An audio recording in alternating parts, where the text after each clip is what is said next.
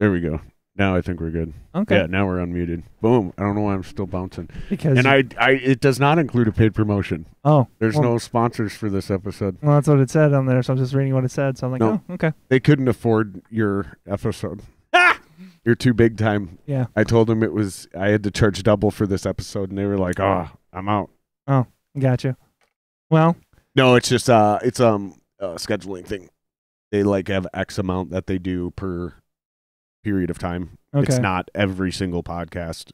Okay. And they don't get to pick which guests they get to do. Sure. It's if I want to sound fancy, I'm going to say it's based on an algorithm. Oh. Sort of. It sort of is though. It's sort of like rhythmic. Like they get a certain amount per week when I do X amount of podcasts per week. Blah blah blah blah blah. Sure.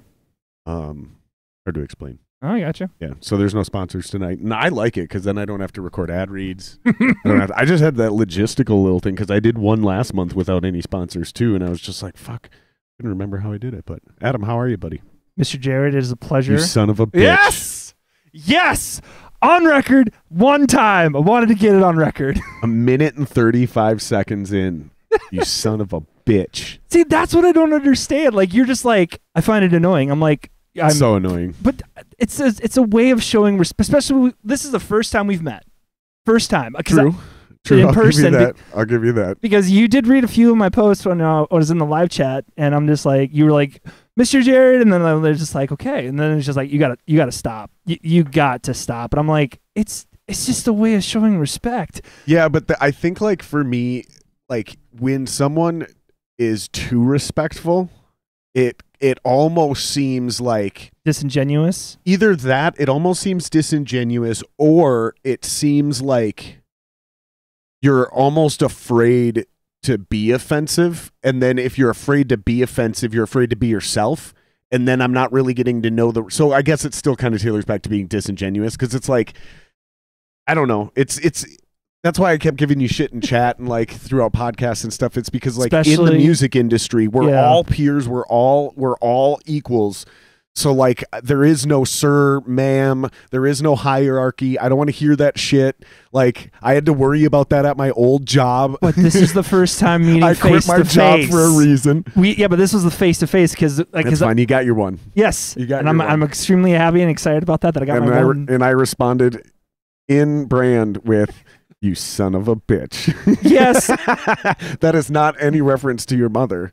That is just a common colloquial phrase that we use here. I loved the little dig you gave to me when you had John and Blake on the podcast last week. You're like, I swear to God, if you say Mr. John, you're both getting dick pics and you're ending this now. And then you look at the camera, I'm like, you son of a bitch. You directed that at me. I'm the only one for the past months. Oh, I got sodas over here. I'm really good, bud. Thank you. No, I was the only one in the past months to actually say Mr. just so I could show respect because we've never had this conversation yet. That is so funny. Now that we had this conversation, now my brain's like, okay. I turned and looked at the camera. You looked at the camera and I swear to God, I probably winked, but the cameras are too shitty. I'm like, that was for me. I know that was for me. And I literally showed that to my wife. I go, honey, can you tell me? Can you tell me that was for me? She goes, I'm not a betting girl, but if I was betting money, that was for you. And I'm like, okay. That's so funny. We're going to have some fun. Shout out to everyone in chat jumping in already. Thank you guys very much. I appreciate it. Dude, I really do. I literally went to town when I was just like, can I promote? You're just like, sure. I'm like, okay. I literally went to town. Just went on Instagram, That's on awesome. the Facebook. I appreciate it, dude. I really do, man. I appreciate it. That's how we build this thing. We're building a little community. It's here, literally word of that's mouth. How it starts. Yeah. Yeah. And that's because I've done and granted, some people would argue probably correctly that the reason I haven't had any success with doing the paid promotions. Yeah. So for the Halloween one, the New Year's one, I paid the stupid $20 through Facebook or Instagram or whatever. And I didn't really notice any significant get back from it. Sure. Many people would probably argue, and probably legitimately, that I didn't spend enough. You got to spend $100 for it to actually kick in. Yeah. Some people would argue, no, you got to go through Google AdSense. You can't do it directly through Facebook or Instagram. I don't fucking know, dude. All I know is that if I ask people or beg people to sub, in my real life, they'll sub, but then a few days later they unsub. Sure. If you guys refer somebody like, dude, you got to check out this podcast. Those people typically stick around. Oh. I don't know why. To answer your question, darling, Jared's voice sounds wonderful. And Jesse, dude, what it do? Jace, what up? Jesse, my guitar player. Jesse, my singer for the band. Shout out to Jesse. Dude. Make sure you guys hit sub. Oh, let's try out the new YouTube chat. Let's see if this works. Ooh. Let's see. Welcome. Nope, didn't work. What the deuce? Didn't work. I have a whole page now. See? And watch. Didn't work. Didn't work. Gives me a little exclamation point. See? Nothing ever fucking works around here. If my voice does sound better, I hope that microphone also sounds better, because I did take a bunch of time over the weekend and recalibrate some of the audio. That's what's up, Jesse. I appreciate that, man. and I might as well show we upgraded the cameras, you guys. So let's go ahead and pow. Oh my days, are you serious? There you go. I haven't heard that nickname in God knows how long. I think they look better. Sean, I haven't heard that nickname in God knows how long. What'd they say? Bay. Bay? That's my nickname. Bay? Well, my brothers originally gave me that because I was young and I was on a scooter and I didn't understand brakes, and I hit the front brakes and I smashed my face on the cement, so I lost my 2 front teeth, my 2 bottom teeth. They called me Bay Window, and eventually once I grew back and all that jazz, they eventually just shortened up to Bay. And I haven't heard that nickname in Bay Window. Holy shit, that's hilarious. Dude, oh my God. It was interesting to say the least, but dude, what's up, Sean?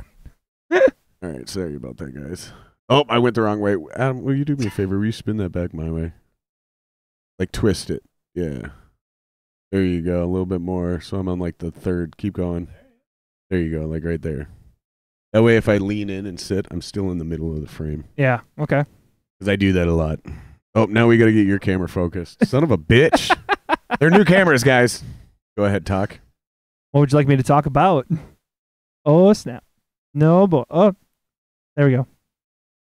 Reach out towards that camera. Better? Yeah. I think so. I don't understand what the fuck's going on. Okay. We'll get there. Oh, I got you. Let's see. So for people that don't know, tell them who you are and what you do. I am Adam CD, or just Adam D. No affiliation to Killswitch Engage. He kind of gave me a little bit of flack on that, which was absolutely hysterical, because he didn't believe that my last name was D. And I'm just like, I don't understand why people have such a hard time with my name. I'm like, It's because it's so short. yeah, but Like, it's simple. I don't know that there are a lot of American 3-letter last names. That's fair. I think it's just it lends itself to assume that you shortened it from something else, like D'Angelo or fucking. No, I got, yeah. But no, when I tell people my last name is just D, they're just like, no, seriously, what's the full last name? And I'm like, just D-E-E. That's it. But yeah. You should add a third E in there legally, just to be a fucker. Dude, just to be hilarious. the amount of- D-E-E-E. Come on, the amount of paperwork you have to do, especially dealing with the government and with that type of stuff. No, dude, no, thank you. Thank you, guys. I don't want that. I don't want that type of stuff. No. But I play guitar and backup vocals for my band Forever in Grey. And how long have you guys been a group? I love that you're asking me that question. No. Are you the new guy? For 3 years, I'll be in this band coming up. So they were around before you were. Yeah, they were around way before me. Their original members is Jace, Jesse, Nick, Josh, and Jeremy. Jeremy bailed because he had some personal issues, and then he's just like, I got to get my life in order. And then he literally just cut everything and just started anew type stuff. Typical of a Jeremy.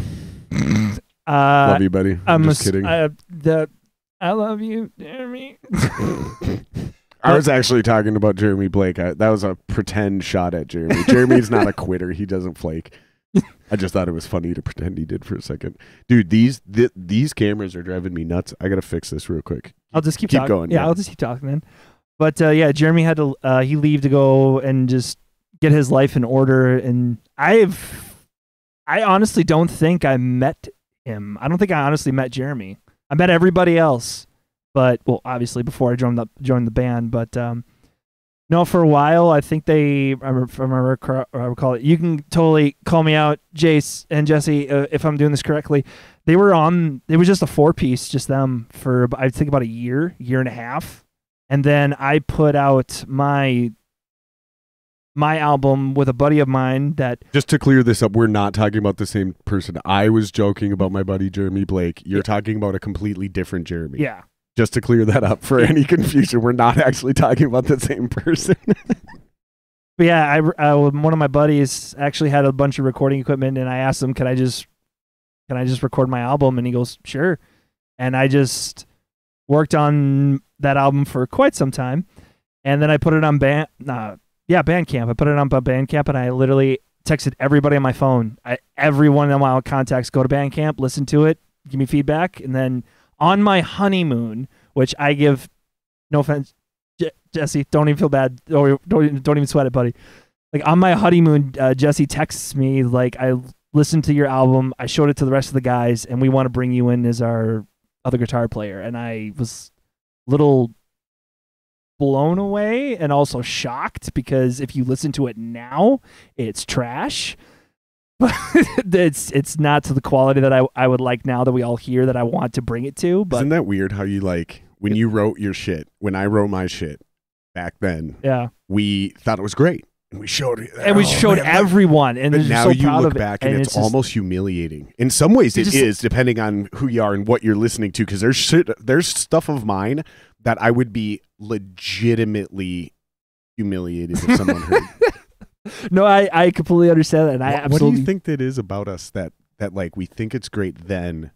It's pretty obvious why we can admit why it's trash now. Well, yeah, but now. Why do you think we think it's good then? Like, we're still listening to good music. It's not like music was shittier back then in general, so we had a lower bar to measure it to. You know what I mean? Like, it's growth. Pros are pros, but why are we delusional enough to think it's good when we're that age? Because at the moment, at the time of when we make it, we're proud of the work we put into it. We're proud of how it sounded at the time. And then as you grow and as you kind of mature, you're more of a sound and more of a direction of fine tuning.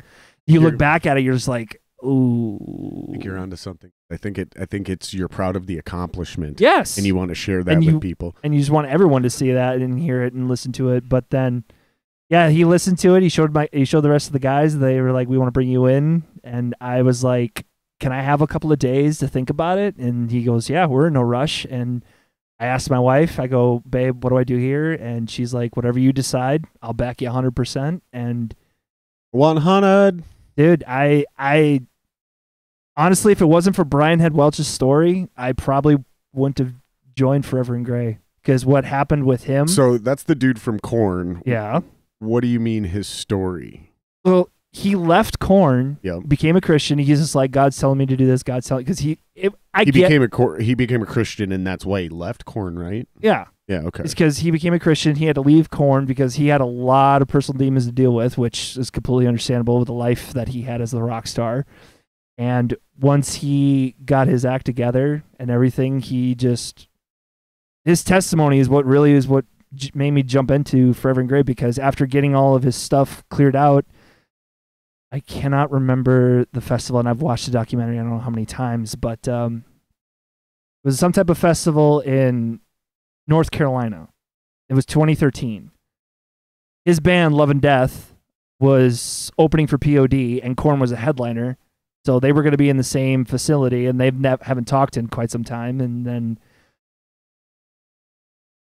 bass player Phildy kept talking to him, and then he brought over to Monkey, and they made up, and Brian was literally just telling him, like, "I'm sorry I bailed the way I bailed, left you with everything," and they hugged it out, and they're like, "Why don't you just come up and play blind with us?" And that was kind of the start of him going back to Korn, and then his testimony of explaining, I had to leave. That was also the beginning of the end for the guy who replaced him. Dude, they didn't really have one. Like, I mean, they had like certain people here and there in the background, but they'd never really replaced Brian. You know what I mean, though? Yeah. Like whoever had that job, it was like a dream gig. He's like, "Yeah, I'm touring with Korn," and then that show happened. He's like, "Oh fuck, I'm gonna be unemployed tomorrow." I'm sure the guy did not mind at all finding a new band and starting his own stuff because that guy now you can put that on his resume. That's brutal though. If you think about that shit, man, that'll fucking ruin your life. You think you finally made it? You fucking quit your job. You sold your house. You're like, I'm on tour with Korn. The next day, dude comes back. Crap. You're like, fuck. Crap. That reminds me of that psychologist that like put his house up for sale when he was doing the documentary with Metallica. There's some kind of monster documentary. He's like, yeah, I put my house up for sale. I'm ready to go on tour with you guys. And they're like, yeah, you're not going to be working with us anymore. But yeah, once he came back to Korn and then he explained like, dude, like, these are my people. I got to show up for the people, the fans. They're just, and then if they ever wanted prayer, they can't ask for it. And after hearing that, and just, if it wasn't hearing for that testimony, I don't think I would have joined because I was doing my own thing and just trying to figure out my own stuff. But then I was like, I haven't been in a band for like. So you're alluding to 8 years. I don't want to assume anything, but I feel like you're alluding to there was some sort of battle you were fighting with the balance between being spiritual or Christian or something and being in the music industry. Is that right? No. Because what? So how did his testimony, specifically his story and journey, help you get into this band? Because if it wasn't for him taking a leap of faith and going back to Korn and just explaining why he went back to Korn, that's what I was just like, okay. Because all my guys are great guys. Like, they're not, you know, how do I say this? Because I asked them when we were in my house when I lived in Aiken, I was just like, do you guys have a problem if I talk about Jesus sometimes? Because I don't want to be that Bible thumper. That was always the biggest thing for me because I'm not a fan of that where they shove it down your throat and constantly you're like, no, I'm good. Yeah, but no, they constantly just read off scripture, mostly from Leviticus, and I just want to smack them upside the head. And then I'm just especially like, when they quote parts. That's my favorite one is when they quote they'll quote something from Leviticus, but they'll stop halfway through. They're just cherry picking. And I'm picking. like, finish that part, motherfucker. Yeah. Like, don't do that. Yeah, that one pisses me off a lot too, dude. I feel you on that one, man. They're just cherry picking, but because I was still trying to figure my own stuff out, just personally, I'm like, did you know in Leviticus? Not to cut you off, but I wanted to add to what you just said. So they quote Leviticus a lot. Yep. In Leviticus, there's a part, and it's like right after the 10 Commandments. Yep. It's right after that. That says it's actually a sin to like force, compel, convert people to your religion. Like to force your religious beliefs on them is actually one of those sins as well. Yeah. And so they're literally doing it. They're sinning as they're shoving their holier than thou bullshit down your throat.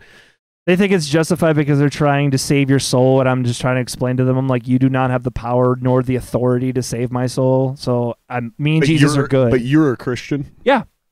And that was probably the one thing because I don't want my guys to feel like they have to walk on eggshells. Like they have to, like, just because some of them don't believe. Gotcha. Okay. I think I see what you're saying. So the battle wasn't necessarily with you being a Christian and being in the music industry. It was making sure that you could feel comfortable being in a band with guys who don't necessarily think like you. Yeah. And they're not going to give you shit. And they also know that you're not going to be basically preaching and ministering to them. Yeah. If they have questions, they could totally ask. Like I've made that very clear. Like I always have an open door. Always, if you want to know anything, if you want to talk, my door's always open. My phone, I'm just a phone call away. But I don't want to be that Bible thumper because I was born in the church. Like my entire family. I'm not trying to knock. No, that's not why I'm chuckling. I'm chuckling because I remember I'm the same way, and I just remember being in a band, and I just remember being super fucking drunk one night, and some dude was complaining about his life, and I was just like, boy, you need Jesus. Like, that's all I said. And he just looked at me like, what? And I was like, you need Jesus in your life, bro. Like, for real. And just walked out of the room. And I said it because I was super drunk. That's about all the energy I had, too. I said it with that exact, boy, you need Jesus. What? I was like, bro, you need Jesus in your life. And just laughed. Like, that's all I said. No, because you're right, dude. Those people annoy me as a Christian. Because they'll tell me I'm not living Christian enough, you know? And if I'm annoyed by it, then somebody who doesn't believe is also going to be super annoyed by it. So I respect that, dude. That's really cool. You know, and it doesn't mean that you got to keep that shit to yourself. It doesn't mean that you have to be ashamed to be a Christian. It doesn't mean that you know, nobody needs to know that shit. You know, don't even talk about it. That's not what we're saying. I hope that's not what anybody's getting out of this. No. It's just more or less like we don't want to be on a soapbox every day of our lives. Yeah. And that's the other thing I don't want to do is I don't ever want to use my platform. So whether I'm in a band or the podcast or a job, I don't ever want to be that person who uses their platform to further their politics or their religious agenda. Yeah. Or beliefs either. Like, I'll let you know what's up. Yeah. But it pretty much stops there. No, I agree with that, dude. No, I think that's a sign of maturity too. I don't think I there's have a lot an of old people our soul. age. I don't think there's a lot of people our age or in our age range. Yeah, you're 'cause like I'm 2 quite a years big- older than me, just for the Really? just for the record. You act like you're fucking 22. I'm just kidding. Dude, I do not have the energy to act like I'm 22. Like, for real. Like, yeah, being born in the church, not saying because So you did grow up in it? yeah. So I just because actually some of my cousins are actually in watching this. So boys, what's up?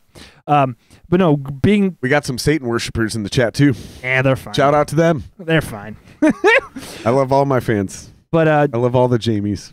being into the church and then just having a piggybacking off my parents' faith, like I didn't discover my faith until like I was in my mid-20s. But I've just I like how what you said it, like you are down with the faith, but you're not down with religion because it's man-made in the church. Oh, fuck yeah. I'm the exact same way because I see religion as the church because being born in the church and growing up in the church, I see the hypocrisy. Yep. I see the cliques. Yeah, the shortest way I can explain it to people that don't understand, because I go, well, I'm like spiritual, but I'm not very religious. And like, I've even heard Rogan go like, ugh, what does that mean? That's so flaky. And I'm like, no, it's very simple. Yeah. Religion is an institution created by man surrounding a spiritual faith. Yeah. So I guarantee you, if Jesus was here today, he would probably rebel against the modern day Christian church just like he did the old school version of what he did back then, because it's almost the identical thing. I mean, sorry, dude, if you're a big Joel Osteen fan, I hate to break it to you, but like, I don't think Jesus would be super down with what that dude's doing. The fact that you're a Bill Burr fan and a Joe Rogan fan, his episode where he had that with the blue carpet and they were completely making fun of Joel Osteen. Were they? Oh, my days. I didn't see that. Oh, dude, you have to go back to it because they're completely making fun of Joel Osteen, and I'm just like, yeah. That's awesome. Yeah, just fuck that guy. Seeing the cliques in church and being I would definitely say a black sheep. I'm the black sheep of my family. No offense, guys. But I am the black sheep of the family. I am this outcast because of certain, how you would say, very interesting things. It's so funny because like it sort of makes sense, you know, since you grew up in small town Minnesota. Yep. But like based on the way you look and the tattoos and like how nice and polite you are, you're just like another hipster in Minneapolis. There's nothing dark about you. There's nothing outcast or different about you. You're just another dude. You know that's what I very mean? sweet of you, but I mean, if you want, I can get into somewhat of the details of my past, but not all of it. I mean, because that would take about like 6 hours. We got that kind of time, buddy. Exactly. So I'm just like, what? But because I've always wanted to be part of a church, I just didn't like the politics of church. Right.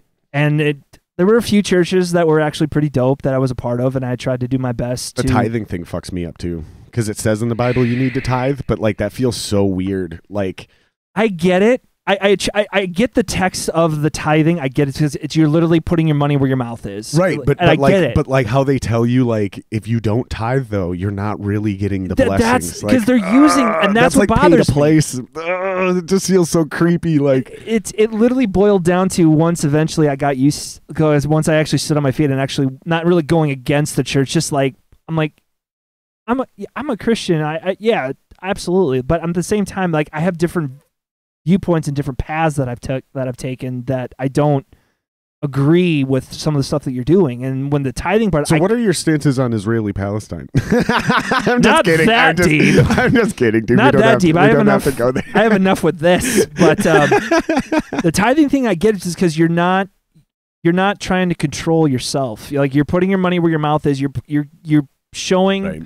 trust in the Lord. Did you tell them you were the Lord's chips? I don't know if you're a Nacho Libre fan, but it's literally putting your money where your mouth is. And walking by faith, and I get that. It's just the hypocrisy of what church does. It's like, because they say like, we're going to do this outreach program, we're going to go to different countries and minister, but sometimes it does the money. That's not what it does. It's being, you're paying them like that. The guests at church is your salary. Yeah, it's crazy because I've been to churches that like started off nice and small and humble, and then all of a sudden it's like, I'm doing the math in my head, and I'm like, even with a discount and tax free, that's still $100,000 worth of music gear on that stage right now. Mm-hmm. Like, I get it. It makes it more inviting for more people to build the congregation. I get it, but at the same time, it's like, I don't know, man. It's just, and then is where it really, the church specifically is where it's always, the reason I've never stuck with a single church for more than 6 months to a year is because they will, like, I'm on board. And then all of a sudden one day I show up and they say some shit, they say something. And I'm like, no. Like, I know that part of the Bible, and that is not what that means. Like, there's no way. Because this, again, is already going against everything that we talked about for the last year, or in this case, my entire life. Yeah. I get annoyed with it, to be quite honest. I get that church works for the majority of people. I get that. I'm not trying to knock people of saying like you're a sheep, like no, that's not what I'm saying. If some people like that path for them, that's where they found peace, and they want to be part of a group. Like that's just how human beings are wired. It's nothing wrong with that, and I'm not knocking those people. Right. It's just growing up in the church and knowing everything about it and how it works. It's like, I'm going to take a line from Bill Burr. They're in the God show business. Right. Once I heard that line from Bill, I'm like, he's a comedian. You're not really supposed to take them seriously, but he makes a very solid point. Like it's the God show business. You watch HBO? We will hear eventually. Guys, look this up for me. I think it's called the Royal Tenenbaums. That's a movie. Aww. There's a Savannah, what's up, girl? Thank you. I appreciate that. There's a TV show on there's a TV show on HBO, and it's with John Goldman. The dude from Eastbound and Down. What's his fucking name? The only thing I know about Eastbound and Down is Smokey and the Bandit. And that Walter, is 70s. Walter Goggins? Is it Walter Goggins? Fuck, I can't remember. I love but it's exactly what you're talking about. It's about this family that's in the God show business, and it's exactly what you're describing. It's what Bill Burr jokes about. Yeah. And yeah, I think it's pretty obvious. I get it. It works, and it's just someone I'm more of a specific type now. Like I'm more looking for more of an intimate walk, if you will, and I realize eventually like that's just gonna have to just boil down to myself. Like my walk personal is just, it's gonna have to do with me, and then eventually the reason why I'm so polite and how much you rip on me, which I find hilarious, and I'm like, sometimes you'll get under my skin and I'll be like, oh, okay, all right, motherfucker, we're gonna do this. Okay, then you're just like, you want to step up, let's step up. But no, the reason why I'm so polite is you catch more with honey than you do with vinegar. Grandma taught me that.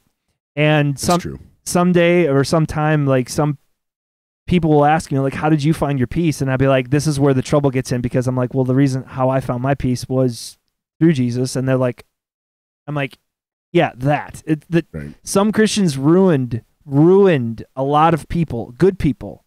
And I know my best phrase in saying is, you can't change the world. Don't change the world. You can't. It's already gone. It's fallen. It's done. You can't do anything about it. The only thing you can do is just help people.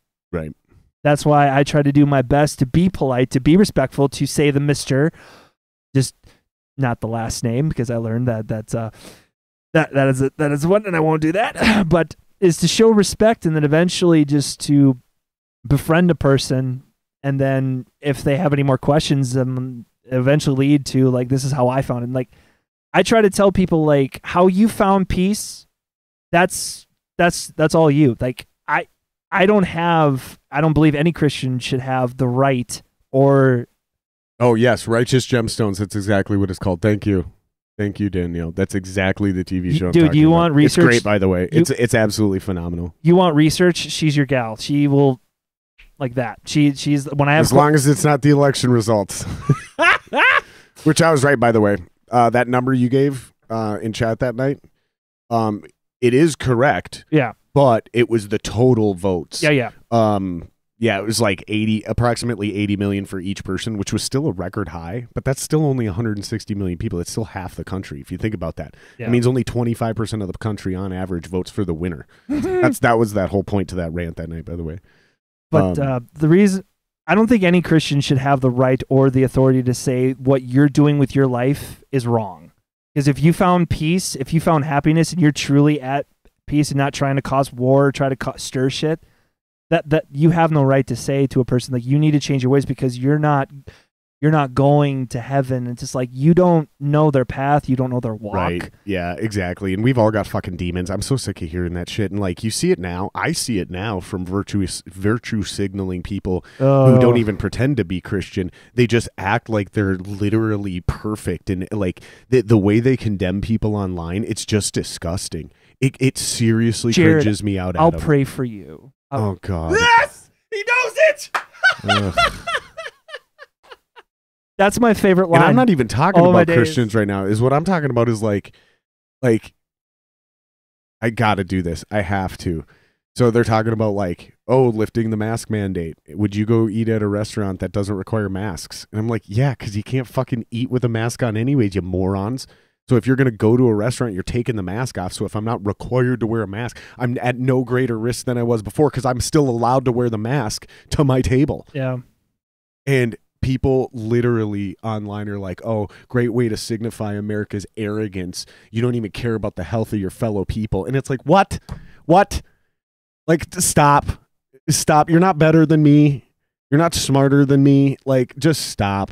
You're not going to fucking suddenly, you're not the person. You're not this, Facebook isn't the place. You're not going to suddenly enlighten me and open my eyes to the errors of my ways and on my views of masks or God or whatever. It's just I got you.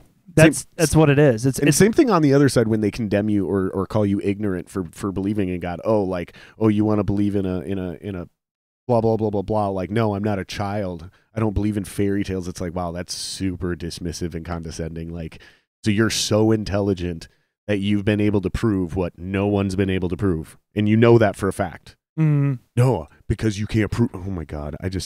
This conversation is already exhausting. Like, just even having this version of this conversation, because I think we agree. And it's just an endless rabbit hole of just shittiness. Yeah. And that's, if you want to boil it all down, if you just want to take away just the love, if you just want to boil it all down, Jesus basically said it best. Love me with all your heart, soul, mind, all that jazz. Yeah, I get that. Yeah, we're cool. Jesus, we're cool. And just love your neighbor as yourself. The golden rule. That's something that I want to know. What in the world, where did that go? What happened to the golden rule? I've been trying to figure that out for at least 10 years. I think it got melted down and turned into a bunch of grills, bro. That's why that fucking ribeye steak tastes is so good. I got you. So to boil it down, basically they were like, hey, little Christian boy, you want to come be in our heavy metal band? And you were like, sure, if you're cool with that. And they were like, oh, we're cool with it. And then you joined the band. Well, no. And that was 3 years ago. Because Jesse asked, I was just trying to figure out because I literally was just trying to figure out, like, because they have their different walks. I know 2 or 3 of my guys have been burned by the Christians and by the church. That's why they're like, no. And I'm like, that's like burned like at the stake. Metaphorically, I'm just metaphorically, kidding. yes. And but that was the imagery that popped in my head when you said they got burned. No, I got you. And I literally just want to be like, I can be myself because I'm very outgoing. Once like the beginning, I'll be shy, I'll be polite, but once we talk, meet up face to face, I can finally be on a Jared basis and be like, we're cool, because my brain finally like, oh look, face to face now, we're actually on the even playing field. Yeah, I'm a big fan of like dude, bro, man. I can't. That's too much Chad energy. I can't do that. I can't. I'm a bruh. Yeah, brah. Dude, brah. dude. Dude, I love the brah. Bruh. Come on, brah. There's too many memes. There's just way too many memes of bruh. And I'm like, no. Bruh. But once I just said, I'm in. I literally texted him like, you know what? I thought about it. I prayed about it. I'm in. It was literally just like, just be yourself. If they have questions, ask. Otherwise, just treat them as a friend. Just treat them how you want to be treated. That's it. And then the first practice hit, and I flowed with my drummer Josh, and Jesse was screaming his lungs out. And I'm like, okay. I'm liking this flow. I'm really liking how he's playing. I think this is actually do something. And at the time, I was rocking a Valve King 212 with a crate half stack, so I literally just plugged it in, and then I'm just like, because we had our first show at the garage, and after that show, I was like, Bro Sidon. Teddy Roosevelt. Oh man. If people are listening to this on audio and they are wondering where all these random things we're referencing shit that's being said in chat, Doc, live chat. So if you guys want to be part of the live deal, you gotta come to YouTube. But after the garage show, I literally was just like, we gotta step up. I gotta set this up because it sounded good, but I just know that something's better. And then eventually, my wife spoils me. I kid you not. Like, she's my sugar mama. I literally set this up. So you're the loser musician. Yes. She's the breadwinner. She is going to be the breadwinner. Oh shit. Like, it took a good chunk of... You better not be quitting your job yet. No, that's 5 years from now. Okay. Yeah, good. No, that's 5 years from now. You guys aren't ready for all that yet. But no, it took some convincing, but once I literally laid it out for her like this is something that I'm meant to do. This is something that I need to do because I will go into this one because you asked about it. Because you said, like, if it was just therapy. Bro, Cephas. Because you said if it was just therapy, it would be in just for you. And I'm like, because I got buddies like that. I got buddies in awesome bands. Yeah. And they don't even play shows because they're like, dude, it's literally just it's therapy. It's once, twice a week at most. That's it. But there's also a missing component. Is that all of us are connected. All of us are... Another person is eventually going... I know like a lot of people give a lot of people flack for this because they're like, go see a professional or something. But I'm like, no. Some people look for other bands for like, you're going through the same thing. I write music, what I'm going through. This is my therapy of getting it out and actually trying to make sense of everything that's going on in life because life is complicated. Somewhere along the line, someone's going to come and discover our music, lyrics, and they're going to be like, what did you mean by this? And this is like the cheesiest and just annoying thing, but it's a way to witness without witnessing, without Bible thumping. Like, this is what it did for me. It could work for you, but I'm not pushing you towards that. If you take meaning for it and you take it, because music is art, it's open for interpretation. And so if you take a different meaning from it, that's great. But I'm not going to be like pushing you or forcing you to believe what I believe. Like, this is what I do. This is how I get therapy from it, but also putting it out for anybody to find it or try to promote it. And if they take meaning from it, then it was meant for them too. So we're all connected. We're all human beings because everybody needs somebody to help. Everybody needs help. There's nothing... Asking for help is very, very, very, very difficult. I am very much guilty of that. I have a very hard time asking for help because I'm like, if it falls on me, I can do it. I'm not going to ask for help. I'm going to accomplish this and get it done. Sure. So it relieves less stress because my band guys can definitely vouch for this. Like, I do so much for my guys, so it relieves less stress onto them because they already have hectic lives as well. So if they don't have to worry about a promotion or promoting or setting something up to get our name out there or how the music video is going to look. Like, I already have everything set up. I take your guys' input. How do you want this to look?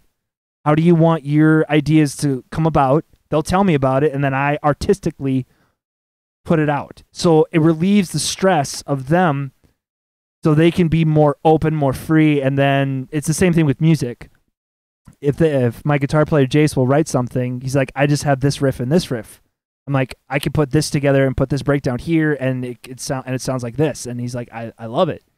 I'm trying to create an atmosphere with my guys, so whatever ideas they have, I can push that forward to have their ideas come about. Because So what's the end goal with this? What's the where do you want this to go? The project. Your role the in reason project? why you get into music, there's only 3, which I'm like, I mean, it definitely boils down to one of those 3 if you pursue being an actual musician. And most of that is not to like get people in a gotcha moment. It's most of it is we need to start admitting to ourselves that we're needy, attention-seeking whores. And without the validation of other people telling us how great we are, we become insane and unhappy and drug addicts, and sometimes even still. It's not to like, fucking make people feel bad. It's just like, let's be honest with our motivations and why we're doing it. Because same thing, if it's for money, that doesn't mean you need to make $1 million. Is what that really means to like people like me. Is I'd rather make 30 or 40 grand making music than 100 grand working for some asshole in an office. So let's just be honest as to what our motivations are, so we can actually go out and achieve those fucking goals instead of sitting here pretending it's all about the music. Okay, well, that's why you're bitter and unhappy, because you're not even honest with yourself. It's not just all about the music, or you'd still be at home hanging out with your bros. Yeah. Brah. Like, that's just the reality. That's the fucking reality. You started playing shows for X, Y, and or Z. And as long as you can be honest with yourself, then you can actually start looking at yourself and trying to get better. Yeah. Because if you're doing it because you want to like be famous, okay, and then somebody goes, dude, your shit ain't good, dude. Your shit sucks, bro. And they go, oh, why? And you can explain it. Now you have a motivation. If I want to get famous, I got to write better songs. If you're doing it for money, dude, your shit ain't good enough for people to pay for, bro. Nobody's going to go see your fucking band. Okay, now you know. If you want to make money, you got to get better at this XYZ. Maybe it's promotions or designing flyers just to get people to the show. There's so many things that you can zone in on and figure out what you're failing on if you understand what your fucking goals are to begin with. Yeah. And that's just, I think my main motivation is like getting people to understand their worth. Because I know talented musicians that should and could be making 100 grand a year, doing studio work, doing session work, fucking jobbing on the road, playing in local stuff, cover bands, whatever, and they're making 32 grand a year working for some asshole, and they're miserable. And it's like, dude, we don't have to do this anymore. Let's just figure out what you really want. And a lot of guys think it's so unattainable. But it's really not. It's right here in front of us. And I know people that are doing it, and I'm trying to show more people that are doing it, and I'm bringing people on that aren't doing it so we can have in-depth conversations, and, I can let them know, like, dude, this is really fucking good. You guys should be doing this. You should be doing this. You could ease, like, if you think about it in simple terms, most of us, unless you have a large family, really don't need to make 100 grand a year. No. We could still actually live a decent life on 40 or 50 grand a year. You got 5 band members, let's just say 50 grand. That's $250,000 a year. Seems like a lot of money you got to make until you realize 10,000 subs at $5 a month in your fucking Patreon is 50 grand a month. Yeah. That's $500,000 a year. No, when it comes to goals, literally a change. It's not that fucking hard, you guys. And 10,000 people to pay for your shit, that's a drop in the bucket when there's 330 million people in this country. Yeah.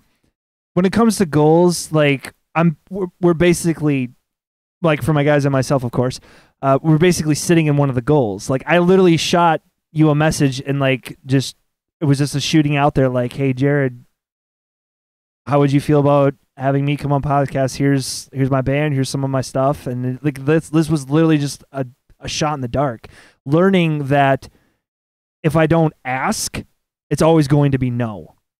So this podcast of this episode was literally just like another goal of like, okay, it's obtainable.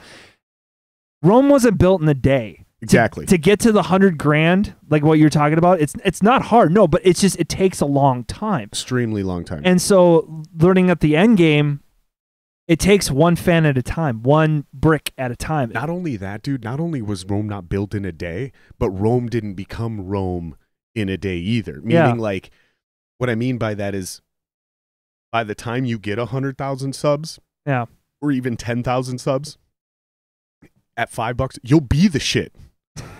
Like, you will be good. Yeah. Like right now, your band probably isn't even. None of us are probably good enough or popular enough, obviously, to have 10,000. Well, some of us are. There's a couple people I've had on the podcast that make some balling ass fucking money. But by the time you get there, like for example, I don't deserve 1,000 subs on this podcast right now. I would love to have 1,000 subs, but I really don't deserve it. By the time I get to 1,000 subs, I will be such a better podcaster that I will actually deserve to make that money from YouTube. Yeah. So there's these super high thresholds that we have, and we say things like that Rome wasn't built in a day. That's true, but you also got to think of the skill set that you develop along that journey as well. Yeah. So by the time you become general, you actually deserve to be general. By the time you become a headlining band in this town, it's because you fucking deserve to be a headlining band in this town. Because you paid your dues. Yeah, you earn your actually stripes. good. Your fucking gear's top notch. Your shit's tight. Your songs are dope. All those, like you just said earlier, bro. You know, that shit you wrote back in the day, the shit I wrote back in the day. We listen to it now. It's humiliating. Ooh. Here's the question. 5 years from now, are you going to look back at the music you wrote now and be like, that shit was dope, bro? I would say the music videos, I don't know if you have them queued up or anything. We can get to that later. But the music videos and the music we did now with Rebirth, I'm like, this is a great start. I'm not going to look back and be like, that's trash. Like, I look at it and I'm like, this is going to be this is a good start, because now the new material that we're making now, it's heavier, it's harder. I'm actually a little bit of gent sprinkles in there. Not a whole song. I can't do a whole gent because that's just a timing thing, but just like little sprinkles in here and there. But dude, it's looking at Rebirth is a great it's a great start. Like, that is a good fuel for the car to push this sucker into the next level. And that's what I'm really looking back at this stuff. I always wonder about that, because every project I've been in and every band I'm a fan of, like, you listen to the first album they did, and by the time they got good, they're not even the same band anymore. I think I probably bring this band up as a reference too much, but this is actually not necessarily to prove my point. They're kind of the only band I can think of that really did keep their sound. Coheed and Cambria. Like, if you listen to that very first album and you listen to the new shit, it's the same band. They just got really good at what they're doing. Mm-hmm. Most bands, though, like Protest the Hero, you listen to their very first album before Kazaya, not the same band. Misery Signals. You listen to Misery Signals' very first album to what they're doing now, barely the same band. Metallica, Kill 'Em All, not the same band. You see what I'm saying? Like, but there's a certain threshold that you get to where I think you can still look back and go, like, that shit was dope. Like, there's this old rock band I was in where I hear that shit and I'm like, fuck, that shit was fucking fire, bro. Like, I'm really upset that band you never worked seriously out. just say fire? Fuck yeah, brah. Dude, you're tempted. You're pushing me to tempt me to say Mr. Singer. Like, for real. Like, what the deuce, man? Just what the deuce. But no, I get what you're saying in the maturity, but because I came in right at the end of Winston Gunham. They already had their first album on Bandcamp, and then their album on my band Forever and Gray's first album on Bandcamp, that was with Jeremy. Winston Gunham was with That's a great idea. Just Jace. Gent Sprinkles needs to be a t-shirt stylized like a cereal. That's brilliant. That's a great idea. Like, I was literally, thinking you could donut. You could and do then it a couple sprinkles. different ways. You could do it a couple different ways. You could actually have like a box of cereal called Gent Sprinkles, and like the marshmallows are like little guitars or something stupid like that. Or you could do where the entire pattern of the t-shirt in the background is like a giant bowl of cereal. We want math rock. The only math rock band that I know I want of. fucking tacos if you're dropping emojis into the fucking chat, yo. Dude, I just had tacos last night. I'm Tacos are solid. fire, brah. Oh, my days. Killing me. You're I love killing how me. mad I'm making you about saying brah. No, math rock, the only band that I know of is Mars Volta. Like, that's the only one, because all my stuff that I listen to is new metalcore, parts of new metal. This is I'm so happy my brain actually. I understand, because we have different tastes and styles of music, which is perfectly fine. This is perfectly fine. When I said Chevelle, and you're like, ugh, I'm like, excuse I me. hate Chevelle. That Why? sucks. So You there's cannot look me in the the same eye reason. and tell me that Wonder What's Next. Chevelle sucks. That song sucks. Dead in your eyes, bro. Okay, first of all, Wonder What's Next Bruh. is the album. That album It sucks. is a That whole s- band sucks. Everything they ever did sucks. Why? I just don't like it. I think it's terrible. I think it's weak. I think it's softly written. It's like here's what it is. Chevelle is like they're like assembly line songs. Like, okay, here's a formula. So like I can give you a certain chord progression. I could tell you how to write a hit song, and I could literally give you the chord progressions, tell you how many so play this chord, then play this chord, then go back to that chord. So it's like an A B A riff. Okay, now and that's this chord progression. You're not the chords aren't A B A. The sections are, right? Mhm. There's your 4-bar riff. Then we can do that for the chorus and then the interlude. And then we can even pick similar things in the vocal lines, and we can even go into certain genres and literally figure out what's working at that time, and we can assembly line hit songs and popular albums, and there's entire bands that did that. Chevelle's one of those bands. Oh, that's sad that you think that way. Really? No, I get no. It's all good. Like if There's nothing like it's not your it's cheesy. It's like Linkin Park. Cheesy. It's cheesy fucking music. Like damn. it's really cool when you're new. And like I got caught up into too, man. There's a bunch of those bands when I was a teenager. I got caught up into too, but then like after a while, you realize there's like a certain artistic, genuine approach that certain people have, and it's not about whether the music's popular or even on the fucking radio. There's bands out there that have never sold 10,000 records of anything, and they're amazing, and they write breathtaking songs, and no one will ever fucking know. And then you have bands like Chevelle, who are on the radio, and they're popular, and they made a bunch of fucking money, and they probably didn't write a single song themselves. You They're know put that. together by You producers. don't know that. You didn't talk to them. I can usually hear it though. That's what I'm getting at is I can got hear you. it in the music. There's certain music that when I hear it, I can tell that you didn't sit in your fucking bedroom and like cry over a girl and write these heartfelt lyrics. They're not an emo band. Some other person Jeez. wrote this love song and sold it to your label, and they brought it to you and said you need to record this. I think they're a little bit more authentic than that. But again, Maybe I'm wrong. Maybe I'm just a hater. it's no, because It's rare, but I do hate on motherfuckers. it's rare. Don't even give me that. Like the first of your podcast is explaining like what you hate. I'm like, okay. Oh, the disingenuine people that make like audacious romantic posts online. Yeah, I hate those people. But no, because I'm gonna use like Bill Burr and Rogan because I do listen to him a lot. Like he's Bill Burr, Rogan. God, I haven't listened to Rogan much lately Dude, at all. he's becoming Ever since he went to Spotify, it's just dude. That's the reason why I got Spotify so I could listen because Really? dude, he's That's a good cool. he's a good teacher. But I'm trying not to personally attach myself because if it wasn't for Chevelle, I never would have gotten into metal music because that's cool. Chevelle was the one that brought me in because originally I was a pop punk kid. You want to talk about a cookie cutter? I have purchased the most cookie cutter I band really out there. Don't have. I rights. love my Good Charlotte. I do. I love them to death. I don't have rights to sit here and talk shit about bands more successful than me. I mean, they made money, they paid mortgages, they did all the things that most of us would ever hope to dream Yeah. to do. And I'm definitely not jaded about it. Sure. There's just certain music, and here's the other thing: is like Stained is another one of those bands where like they really had me as a teenager. And then as I got older, now those songs are fucking cheesy, and it's like, ugh. Did you ever those get into songs are Seven horrible. Dust? However, that dude, and this is why Stained irritates me, is because now looking back, now that I know how much those guitar players could shred the whole time, they could run circles around all the bands that were awesome.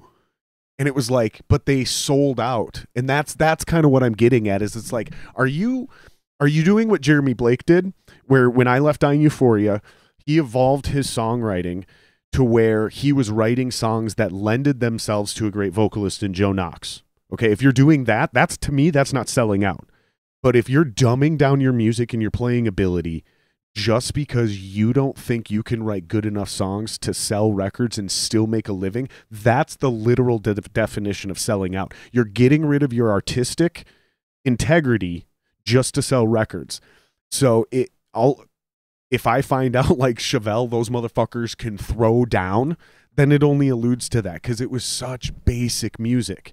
Like I don't know. It's hard for me to like really sit there and like say those are good bands, because I've met a lot of those dudes and it's like, yeah, you can play your instrument and you look really attractive, like, and you're tight in the pocket, but you can't write a song. Like, you can't play your instrument. Like, you play your chords, you do the thing. I don't know, man. That's just one of the things that you Maybe and I'm I just will- being arrogant, you know? I don't know. I'm just know- trying to answer your question why I hate on Chevelle No, I understand that, and why I give him shit. I mentioned Papa Roach too. I talked shit. Apparently they heard about that. Somebody knows them, and they were like, yeah. Well, if it wasn't they for didn't take too Pete, if it kindly. wasn't for Sam, and if it wasn't for Joe at the time, then Dean, sorry, not sorry. I would never would have gotten into metal music, because yes, I will agree that some of their stuff is somewhat simple, but less is more. And sometimes when you want to write a song that's just a banger, like to me To personally, answer your question, yes, very big fan of Seven Dust. Still to this day. Still to this day. See, and that's a great example. You go back and listen to any of that shit that Seven Dust started out on back in the day, and it still sounds fire today. It is not outdated. Mr. Singer, you're killing me with this. It's not, You're killing me with this. Dude, You're literally. I'm loving this. Ba-da-ba-ba-ba. But no, just with Chevelle, it's like some of their songs are simple, but at the same time, like you don't need to add anything more, because right here is just like they're solid in the pocket, they're great. But yeah, I was originally a pop punk kid with Good Charlotte, Blink-182, Green Day. Like I was unfortunately not I'm not knocking Green them. Day was dope. No, Simple Plan. I eventually was into them too. Oh, Plan. I I recognize that name, I'm but a I can't. dick. I'm addicted to you. Oh, There's for a few months, but not knocking them. It's just you get it. I've learned that you get into bands at a certain point of your life, but then you outgrow them. sometimes yes, And so, and sometimes they stick with you forever. oh, for sure. And Chevelle's, That's what I'm interested about. This is why I bring this up, because I'm convinced one of the big mistakes we've made in this scene is we want to play. Speak for yourself. I just got into this scene. Okay. Well, and hopefully you don't do this. Hopefully you don't fall for this allure of playing for 18 plus crowds, because people, have money and they get drunk, and sometimes you get paid more up front. Hopefully you're smart and you do what Wheeler did with SMB, and you do what the After the Burial Boys did, and you market to kids. You play a lot of all ages shows, because I'm convinced if you can get a kid 12 to 15 years old to become a fan of your band, you have them for life. Yeah. I don't believe in ADD, because I don't think kids actually lose attention or they get distracted. Oh, They become obsessed. I totally get it. I totally have ADD. It's not real. It's just mental indiscipline. Because here's why. Children who allegedly have ADD can watch the same movie on repeat all day long. I could tell you 9 times in a row. And I can tell you come the on. exact line of what's going to be said, which is my brain's like that. And there's certain movies I'm pretty sure I'd say, like, for example, Top Gun. I could tell you every line of that movie from Right. start to finish. It's like the opposite of what ADD is. But anyways, my only point to that is like, yes, some of those kids are going to outgrow your music, but some of them are going to be fans for life, is what I'm really curious and what I'm interested about, and why I separate so easily into different tiers. The way I refer to bands is because I think if you outgrow a band, it's a sign that their shit was like a fad, or it was manufactured to be popular in that time. That's like, fair. Or it just wasn't very good, and you just didn't know any better because they just wrote something catchy. I mean, think about it. Baby Shark is catchy. Doesn't mean it's a good song. I got nothing on that one when it comes to baby. You don't know what I'm talking about? I got nothing on that. Everybody in the chat is super mad because they're all going, Baby Shark. Do, do, do, do, do, do. Oh, okay. that I know. But you see what I'm saying, though? No, I totally see what you're saying. I'm almost more asking a question. I'm wondering if I'm simply like quantifying it and going, nope, that's a cheesy bullshit band because I outgrew that music. Is that what I'm accidentally identifying as like bands that you attach to, and you're like Michael Jackson, Metallica, Elton John, music that is timeless. Doesn't matter if it was recorded in the 80s. It doesn't matter if it was recorded last month. I listen to it and I'm still a fan. Like that sound, that style, the way they write music, there's something at that next level. And that's the shit I respect. Like, cause it's really easy to just like write a shitty song. No, that's fair. It's really easy to write a shitty song. It's also really easy to write a catchy hit song that isn't actually very good. No, I got you. It's just, you just had the right money behind you at the right time. And yeah, I don't know. I want to talk to more people that have actually done that, because like the ones I have hate themselves. Seriously, and I'm not trying to be funny. They hate themselves because they're like, yeah, I had no artistic integrity. Like I never got to write a good song because I was literally just told what to write by my record label, and it's depressing. And they're like, they can't even do it anymore. Or they're in cover bands. I have a hard time with that word sellout and like selling out your musical integrity, because I like back in the day I totally would be like, yeah, they absolutely sold out. Like they're just, pardon my French, but they're bitches. They just basically Who's bitches? They're just like, they just wanted the money. Who's bitches?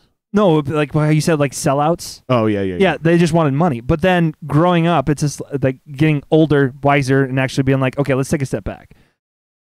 For some people, like people would consider sellout bands.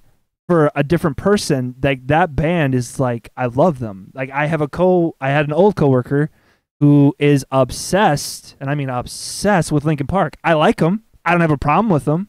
I like Meteora. I still listen to that album. And I'm like, some of this stuff's still pretty solid. I remember when I said Linkin Park was trash to this dude back in the day.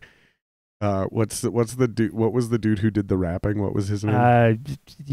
Not Chester.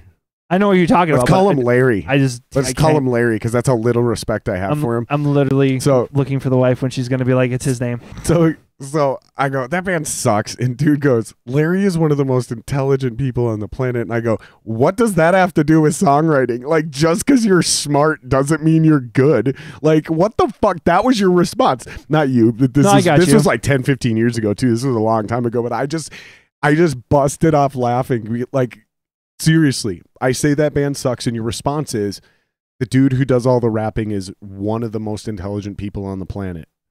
Like, okay. Well, doesn't mean his music is good. For some people, it's just that shit was so cheesy. Linkin Park that's their band. And then I'm like, because Greg, Ritual Madness Podcast, what up? Shout out to Greg.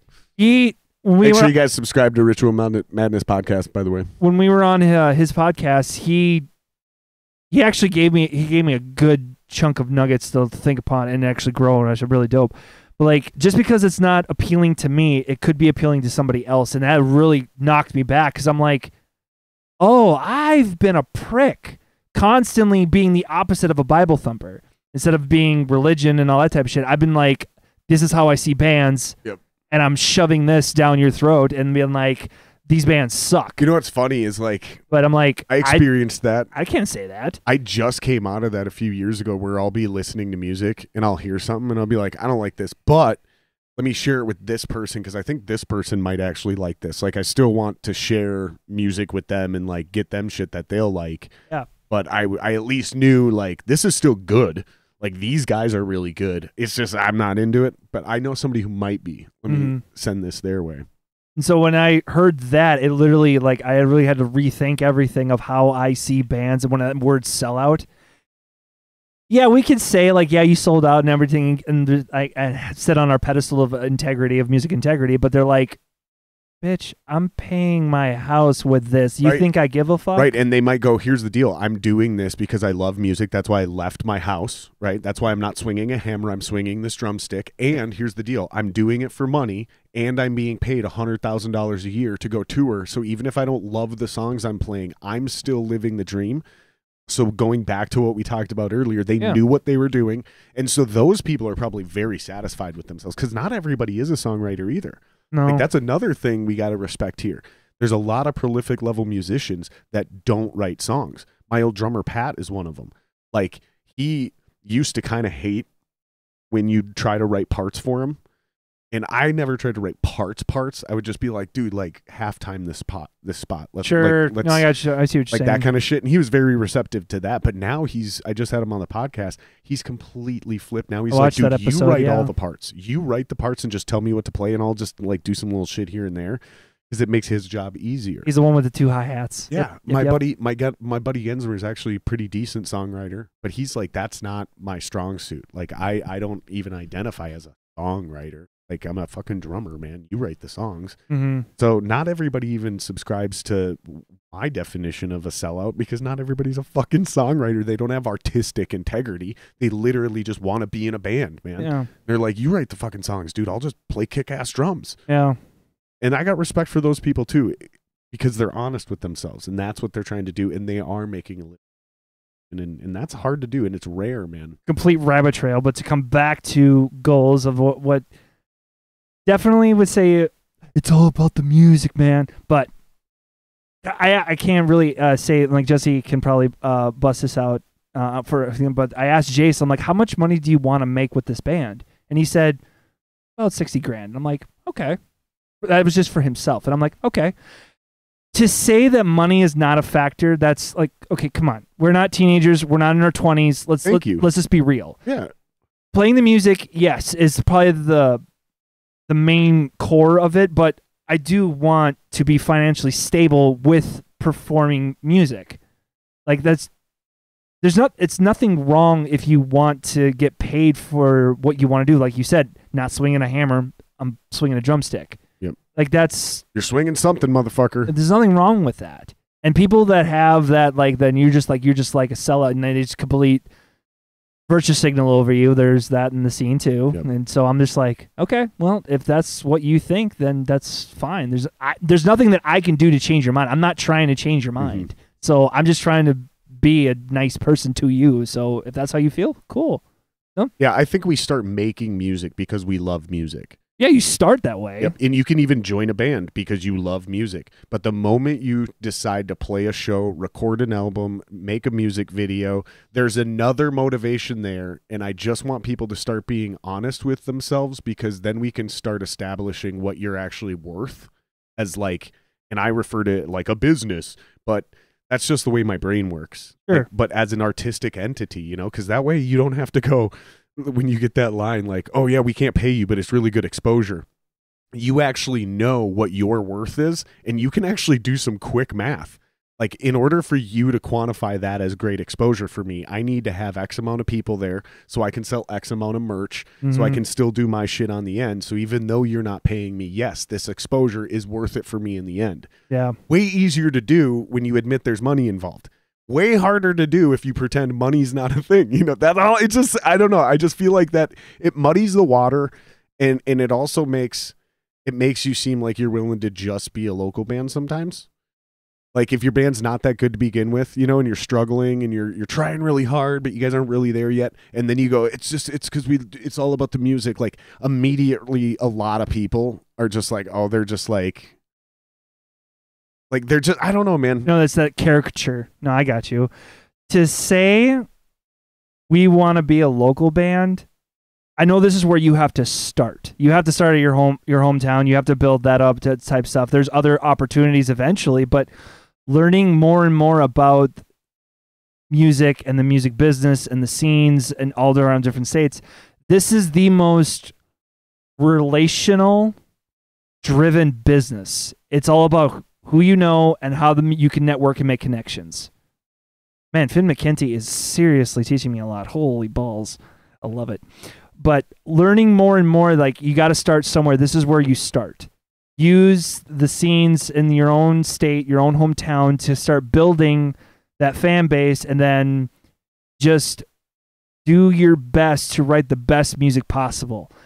My guys could definitely vouch for this one for me. I am, how you would say, I know, I love it. The lights flicker and everything. I'm a bit of I am a perfectionist. If something doesn't sound right, like, I will play the song until I can play it backwards. Like, I have to have it drilled in my head. I have to know where each part is. I'm like, okay, this measure goes into this measure goes into the chorus, this measure, okay, then, like, I know how to, so I can map it out.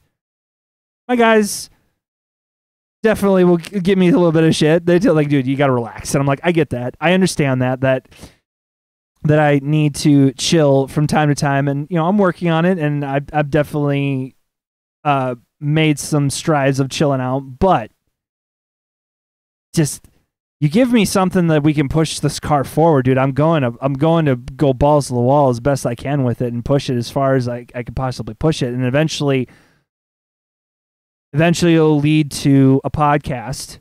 Not only this, Ritual Menace, that podcast will lead to other things. And then I'm just the one thing. It'll definitely open doors. Yes. But you got to be good enough to take advantage of those opportunities when they come up. And I can honestly be real with you. And if you disagree, well, I'm just like, well, then you're just a dick right now. No, I'm just kidding. I honestly will put my music gear on this, and I have a lot of music gear. I honestly believe the material that we have is solid enough to run with an After the Burial or You're Den high. of- You're so Den high, of Thieves. I do. I believe that. Dude. No, dude. You're not on that level yet, bro. And it doesn't make me feel good to say this. Like, shut up. No, I'm serious. Like, for I'm being real. genuine right now, dude. No, you need to hear this. I said run with. No. Not saying No. co-headline. No, you can't Opening? you can't Maybe. run. No. No, you got a lot more work to do, bud. Absolutely. To even say you could run with those guys. No, dude. You guys are not even no. And I don't feel good saying this. Like, I feel like an asshole right now. I do. You can laugh. I don't feel, but you need to hear this. Like, you're not at that. You're not even close to that level yet. Like, there's tiers to this thing, and you guys are like definitely on the like younger raw here. You guys have potential, but you got to put in the work. You haven't put in the work yet. You're literally telling me stuff that I. Those guys have 10 to 15 years I of know. playing live in front of thousands of people. I know. And you just said you think your music is good enough to run with them. It's mathematically not possible. You Open with. Oh yeah. Open with. Co-headline, we're not there. I agree with what you're saying. Like, we have a lot more work to do to get to that point. I think you're going to be surprised. I think when shows come back, I think you're going to be surprised, bud. It's a way steeper hill than you think. Yes, this is what I know, but at the same time, I like a challenge. Good. I'm not trying to discourage you right now. No, you're just trying to piss me off, and my heart rate's just like really raising. What I want to do is I don't want you to have false expectations and go, why aren't we opening for these bands? We're good enough. Because you're not yet. You're not yet, dude. If I was putting that bill together and you go, can we open? I'd go, no, you're not ready for that. Like, you need to go play with these other bands, like my band. Like, you'd need to open for my band. That's what I'm getting at. Like, you're not ready to open for those bands. But you've never seen us play live. I know enough. I have enough experience. You're not quite ready yet. You're ready to play shows. Maybe not even open. Maybe you could even play second on a bill. But not with like an ATB. No, dude. That's a whole nother level. That's like the NFL of music. You guys are literally like, All-American high school players. Like, you guys are good, I would but say you we're haven't even gotten to the college ranks yet, let alone Big Ten football, let alone the NFL. And you're talking about, you think you could run with ATB? No, bro. I'm sorry, man. I have to be the guy to tell you that. You're not there yet. You got a lot of work to do. You got a lot of dues to pay. that a I lot understand. of shows to play. That I understand. I don't want my guys to get discouraged. Put in the work. You could get there. Yeah, but completely How taking. many shows have you played live in your entire life? Oh God, that is a question I don't even know how to answer because I don't know. I don't even know. Okay, how many shows have you played in the last 3 years? 4 or 5 years? How many shows a year do you play? How many shows a month do you play? There's a way you can quantify this. Again, that one I just, when it comes to me and my guys. How many times have you played live with this band?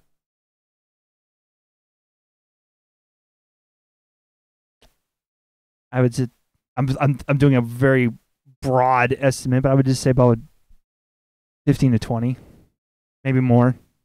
When you add a 0 behind that number, you'll know exactly what I'm trying to explain to you right now. I get it. It's just your delivery is a bit dickish. Well, dude, you literally just said to me and to the world, you think you can run with After the Burial. That's like saying I could get in a fucking ring with Mike Tyson.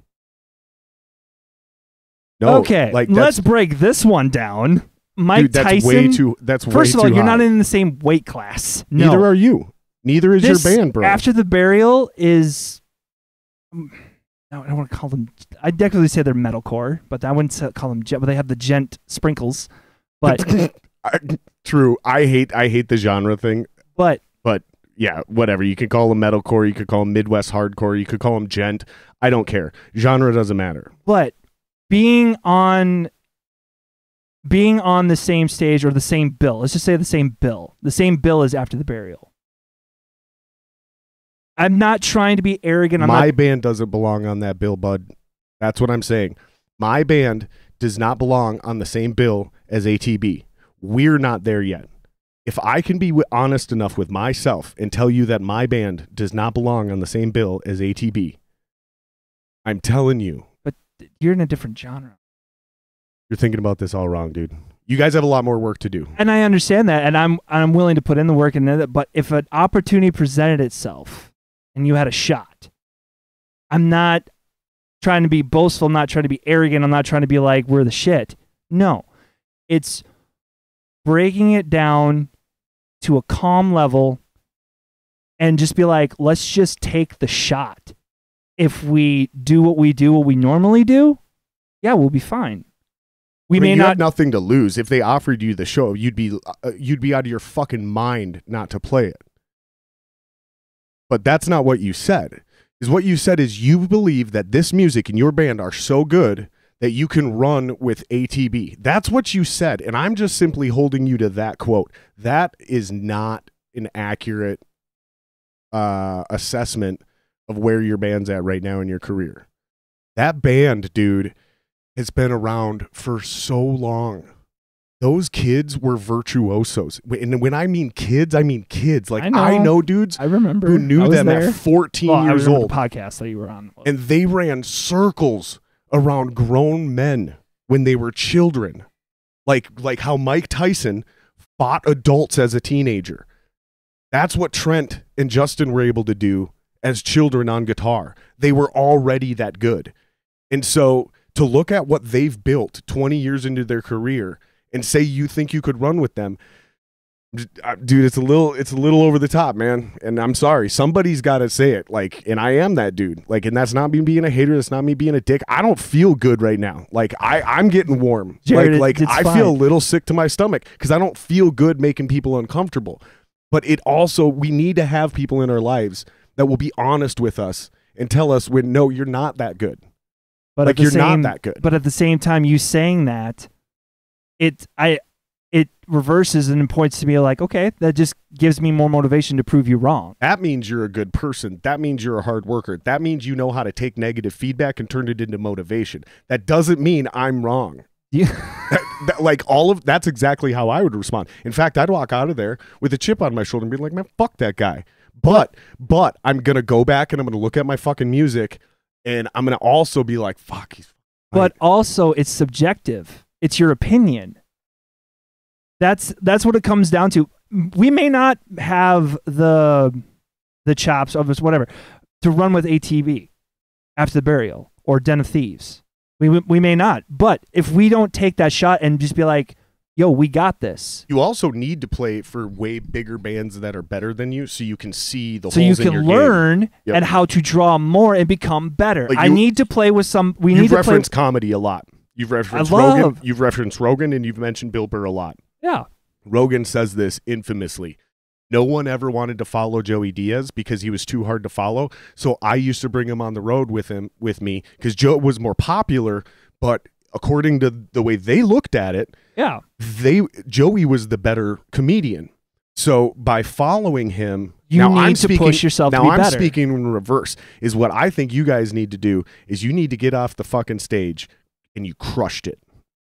And then the next band needs to go up, and I need you to feel high, like fuck yeah, and then the next band goes up, and they blow you out of the water, and you go, oh, Oh, so even when we bring our A game, we're still not at that level.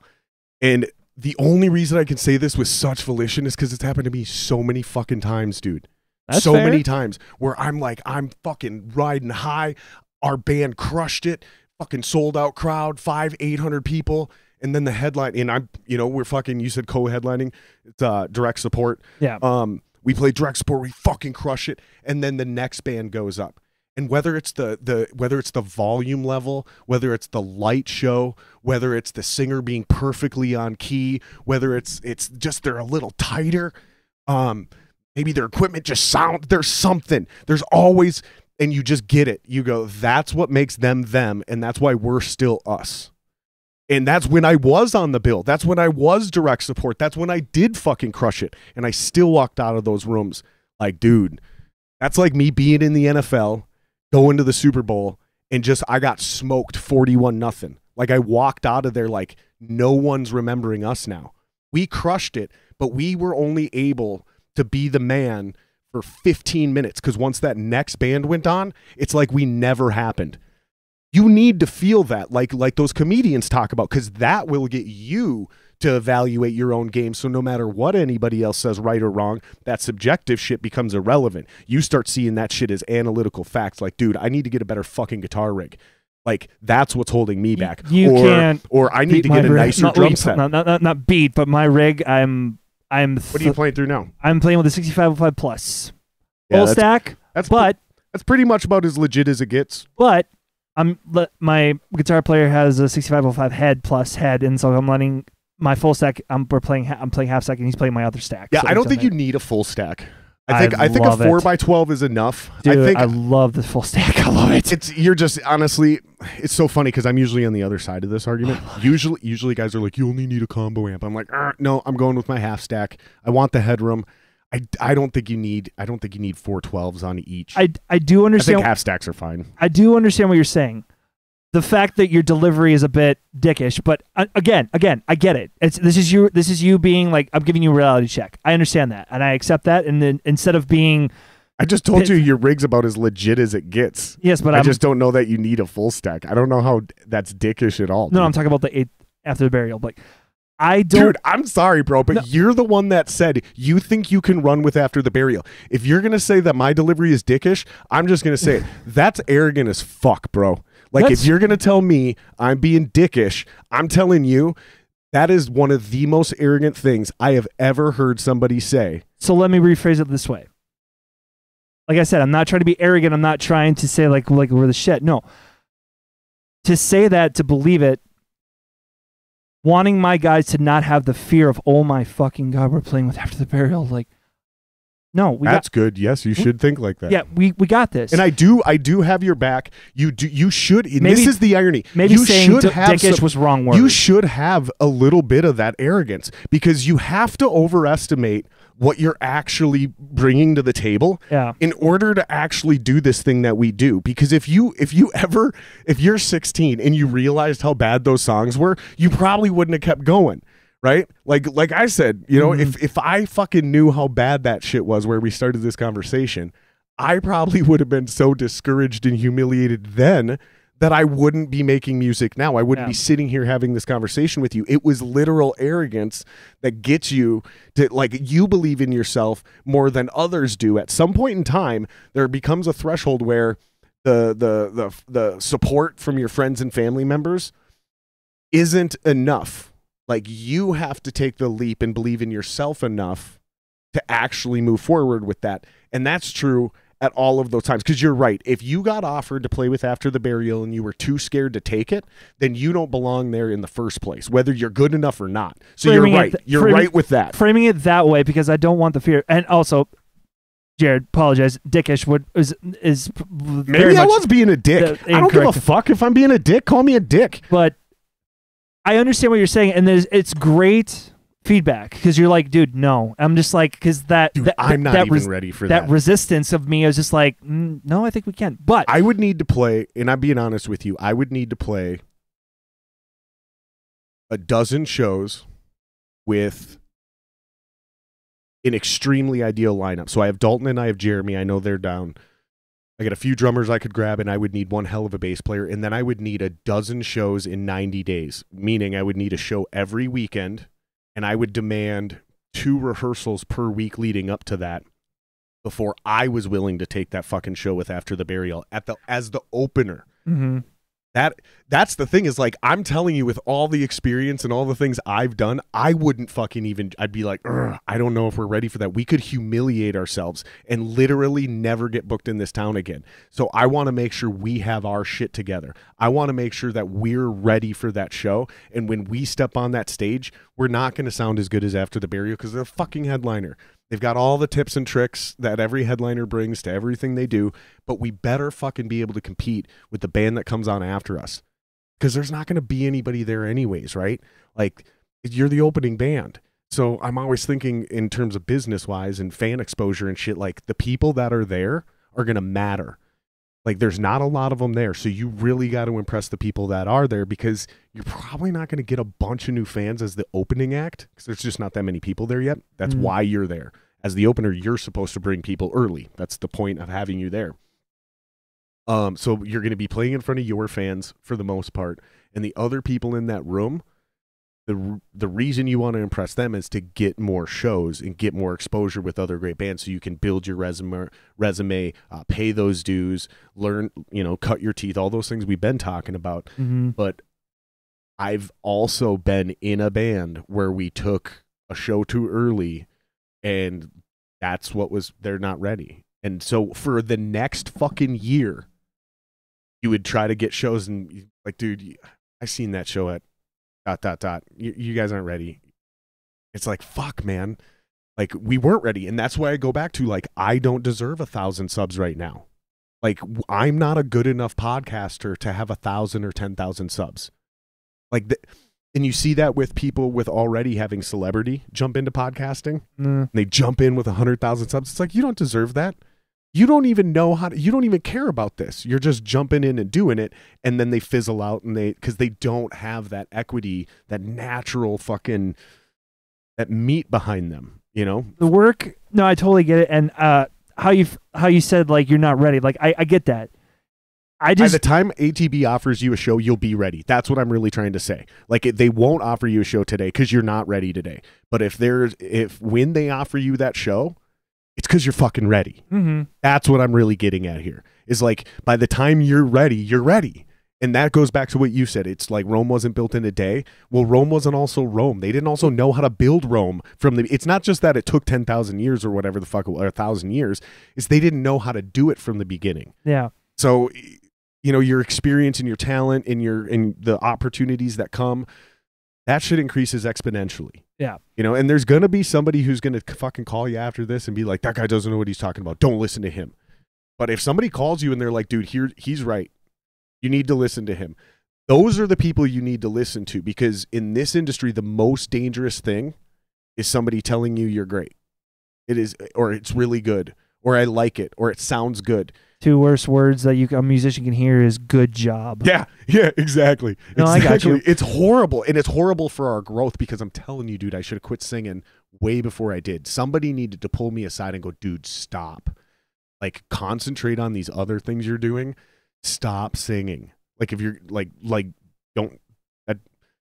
What I mean by that is, like, don't quit being a singer, but stop singing in these bands. Like, you can't fucking sing, dude.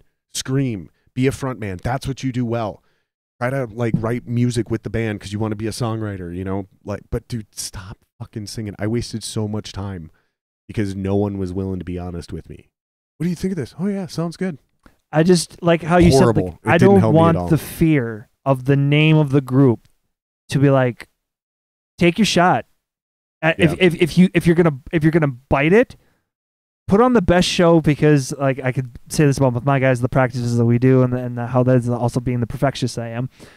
But you may not, like how you said, like, you may not be ready. Like, I don't think you're ready, and I think if you take this show, it's gonna knock you back a few steps back, and you're gonna lose progress. But I'm just like, I don't want the fear of being like, dude, I don't think like, no, we can run if we eat shit. That's fine. We at least had the balls and the courage to take and step I agree forward. with that 100%. I think the strangest thing is that all of these things are true. Like, and as much as I'm right on my opinions and in the way I'm looking at this, it doesn't. Everything you're saying is also 100% true. None of these things contradict one another. It's like, Danielle just mentioned, Mike. I love that last name, Mike Birbiglia, dude. Birbiglia says a little bit of delusion is what keeps you going for the next show, because if you didn't think you did great, you'd never get on stage again. That's 100% true. But you know what also is true is what Rogan says, to quote another comedian, that bombing is the best thing for a comedian. Because it pushes you to become better. Right. So like all of these things are 100% true. And I think it's fascinating. That's the shit I'm most interested in, is like, what's making us all tick? Why do we keep going? You know, because like at some point in time, once your band gets big, a good one on that one. Once your band gets big, even if you are good, you're going to hear some mean ass shit. Oh, I know. like I told you before we started the podcast, if there's an audio or a video issue, or if one of my guests is like disrespectful in some way, people won't say anything in chat. People will text me or call me. And they'll be like, dude, I can't believe you let that dude put his feet on your table. That was so disrespectful. And I'm like, what the fuck are you talking about, And I dude? love how you give me shit. Like it's my table. If I'm not offended, how are you offended? And like one time I did this one, it did eventually get deleted. So there was a few people that seen it live, but they were like, and that guy fucking, like, he just, I don't want to get into it. But No, I get it. when I hit a certain level, when I get enough people watching, no one's going to give a fuck. And they're going to say the meanest shit about me and us in those comments. And so you got to have that thick skin too. Yeah. You know, you got to like, because if you can't take that criticism. Just like, for the record, I can't. Because when you were saying, dude, no. Like instantaneously, my blood pressure rose. My heart was like, really? Okay. But that's good though, because you took it as a chip on your shoulder, and that makes you want to prove yourself. That shit's healthy in my mind, at least. It can be, but if you, because how do I explain this? If you listen to everybody, you can't please everybody. You're going to piss somebody off eventually, and that's why I do my best to be polite as best I possibly can. Music is a bit of arrogance, absolutely. Like how you said, like you gotta have that belief that you can play this and become like yeah, the shit. Yeah, there's nothing wrong with that. It's when you're humble about it. Like yeah, like you can play the guitar and you can shred, and you're just like, man, I really appreciate it. Like the humble musicians. That's what I'm trying to strive to be. I'm not a shredder. I do simple, and I mean simple, solos. You would probably make fun of me for it because it has a lot of Chevelle influence into it, which is perfectly fine.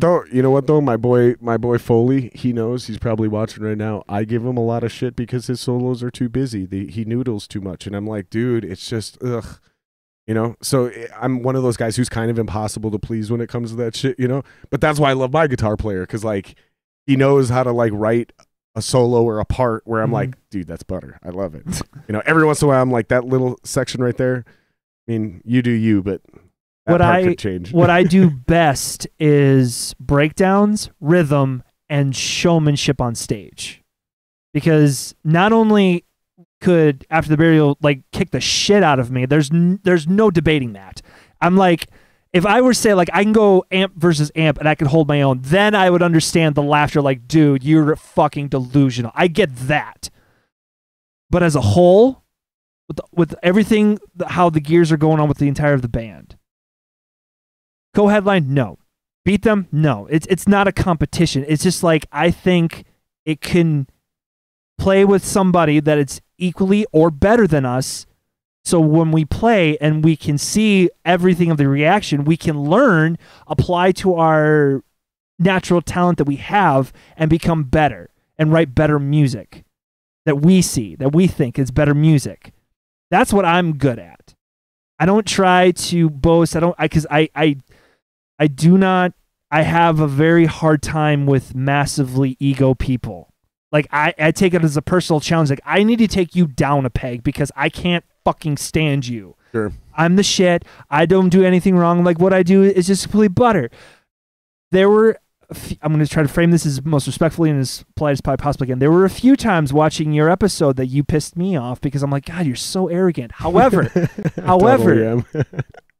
you have a different perspective that I'm like, I'm being too hard on him. I need to look at this objectively. And that's something that I sometimes have a hard time doing because confidence and arrogance kind of walk the same fine line. A little bit. I mean, here's the difference, though. Arrogance is literally just overestimating your own self-worth or what you're bringing to the table. So that's why I used that word, is because Doc just said it really well, too. Confidence is important, but hubris is a killer. Hubris is that's overconfidence. And that is basically the same as fucking arrogance. Yeah. And so this is the point, is like Randy Moss was cocky and he was a douchebag, but he wasn't arrogant because he really was the best in the game. And no one was even on his fucking level. Once his physical skills diminished, then he was arrogant because he still thought and acted as if he was the best in the game when he no longer was.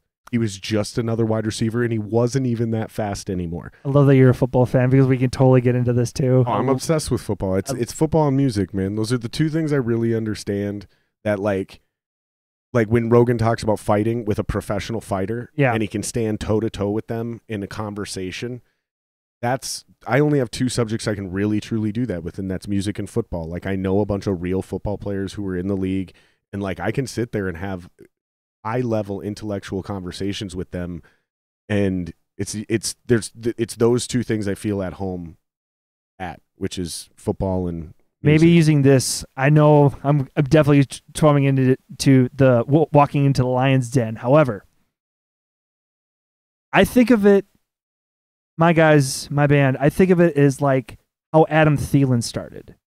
Because he did not get on the team. He worked his ass off to get where he is. He started off in the practice squad, and then he eventually got moved to special teams, and then from special teams he became a backup, and then eventually he became on the main roster, and then like you're a starter now. That's what I see it as. Like practice squad, special teams, we're in that area. That's like what I'm talking. Like, I know the work. I know the mountain that is, but at the same time, to go back to the football, you're not even in college yet. That's what I'm saying. Like, you guys have been recruited and by a bunch of schools, and we'll see where it shuffles out, because like there might even be a couple of your guys in this band that are like D3 guys. They could even still make it to the pros. If we stick with the football analogy, they could even still make it to the pros. But they're not right now. They're not even playing Big Ten football or SEC football. You know, there's even levels within college technically. Right? And it doesn't mean just because you're a D3 guy, you're not as good as somebody in D1, let alone the SEC. But you've got shit that you didn't have all the skills coming out of high school to get into one of those big-time places. Or even as a walk-on, you didn't have the ability. So you had to go to you had to pay some dues, blah, blah, blah, blah, blah. And then maybe you transfer, right? That's what I'm saying. And like where I am, fuck, dude. Like, I don't even know if I'm trying to assess my own career. Because, like, I think I would have been on the practice squad at the height of what I was doing. Like when I was killing it. And I think a lot of our bands in this scene, some of these guys have literally headlined their own crowds of 1,500 people there to see them. If we're being honest about the music industry, that's still kind of the practice squad level. So again, just to say that you're already on that level, I'm just not sure about that yet, dude. Okay. Like, time will tell. Yeah. And I definitely think you can get there, because anybody can fucking get there. It's really about what these guys keep saying too, which is work ethic. Like, it's literally a grind now. How many times a week do you rehearse? I want to do 2 times a week. However, with my guys and their schedule and their lives and their personal lives, I can only get 1 week out of them. However, one time a week, I get them for 4 or 5, possibly even 6 hours. See, in my mind, that's a huge red flag. So if I were your manager, I would or your doctor, I would prescribe 3 rehearsals a week at a minimum of 2 hours, preferably 3. So you have 9 hours a week, and not burning yourselves out with 6 hours in one day. I think it's crucial for that. And I believe this because I've joined a bunch of bands that were really sloppy. And after I convinced them to do the 3 times a week, like within 3 to 6 months, the entire band was tight. We started sounding better. You naturally get better at your individual instrument as well, not just the cohesiveness as a group. And then that started to translate live, and people started complimenting, like, fucking, you guys are a way better band. I think that's key, because without putting in the actual work, dude, because again, that's what we're talking about. ATB, Epicurean, those bands, they'd laugh at 3 days a week. They were rehearsing every day for 3 to 8 hours. Yeah, but they also were around the same Maple Grove as ATB. They were like White Bear, but they were still in the same town. True. That's these are the heavy questions you got to ask yourselves. Is like, how do we make this work for this instead of the individuals in the band just being comfortable? Because at some point in time, you're going to have to take a leap. Yeah. So you got to start conditioning your lifestyles towards that. Because I'll tell you right now, if I joined the band today on any random instrument, let's say keyboard, I don't even play keyboard. Let's say I became your keyboard player tomorrow. I wouldn't even be able to come 3 days a week. It would take me a month just to get my life sorted to where I could do 3 days a week. So even I get how hard it is because people have lives. But if you don't have 15 to 20 years of that shit already under your belt, you're not going to get away with once a week. Like Gensmer can get away with rehearsing once a week or once before a show. Give me a second. I'm 18 years of bass, but 15 years of guitar, and about 10 years of drums for me. But I'm not even talking about you on your individual instruments. I'm saying 15 to 20 years of rehearsing 3 to 5 nights a week with your band members. Gotcha. Dan Knight talks about this, guy who's, again, forgotten more about the music industry than I'll ever know. He talks about this. He goes, LA has a huge problem because when I'm out there jamming with these cats, I can tell these motherfuckers don't even rehearse with each other. Their bands are sloppy. That's in LA. He's the best musicians in the world that he's playing with. And he's kind of mocking some of them, not all of them, but he'll mock a couple of them, some of the amateurs, right? Because he's like, dude, they don't rehearse.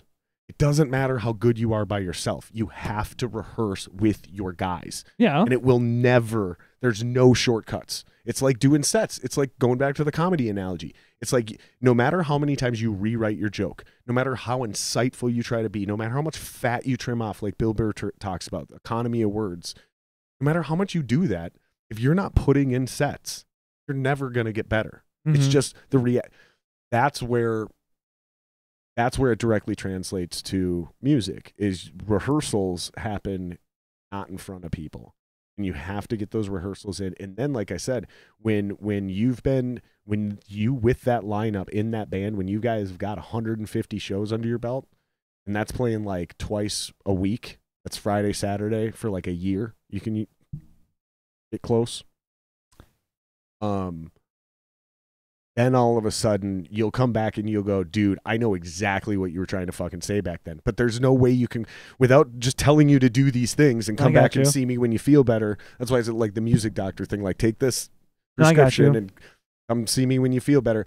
I can't explain it any other way. I know it with conviction because I've been there. I've done it.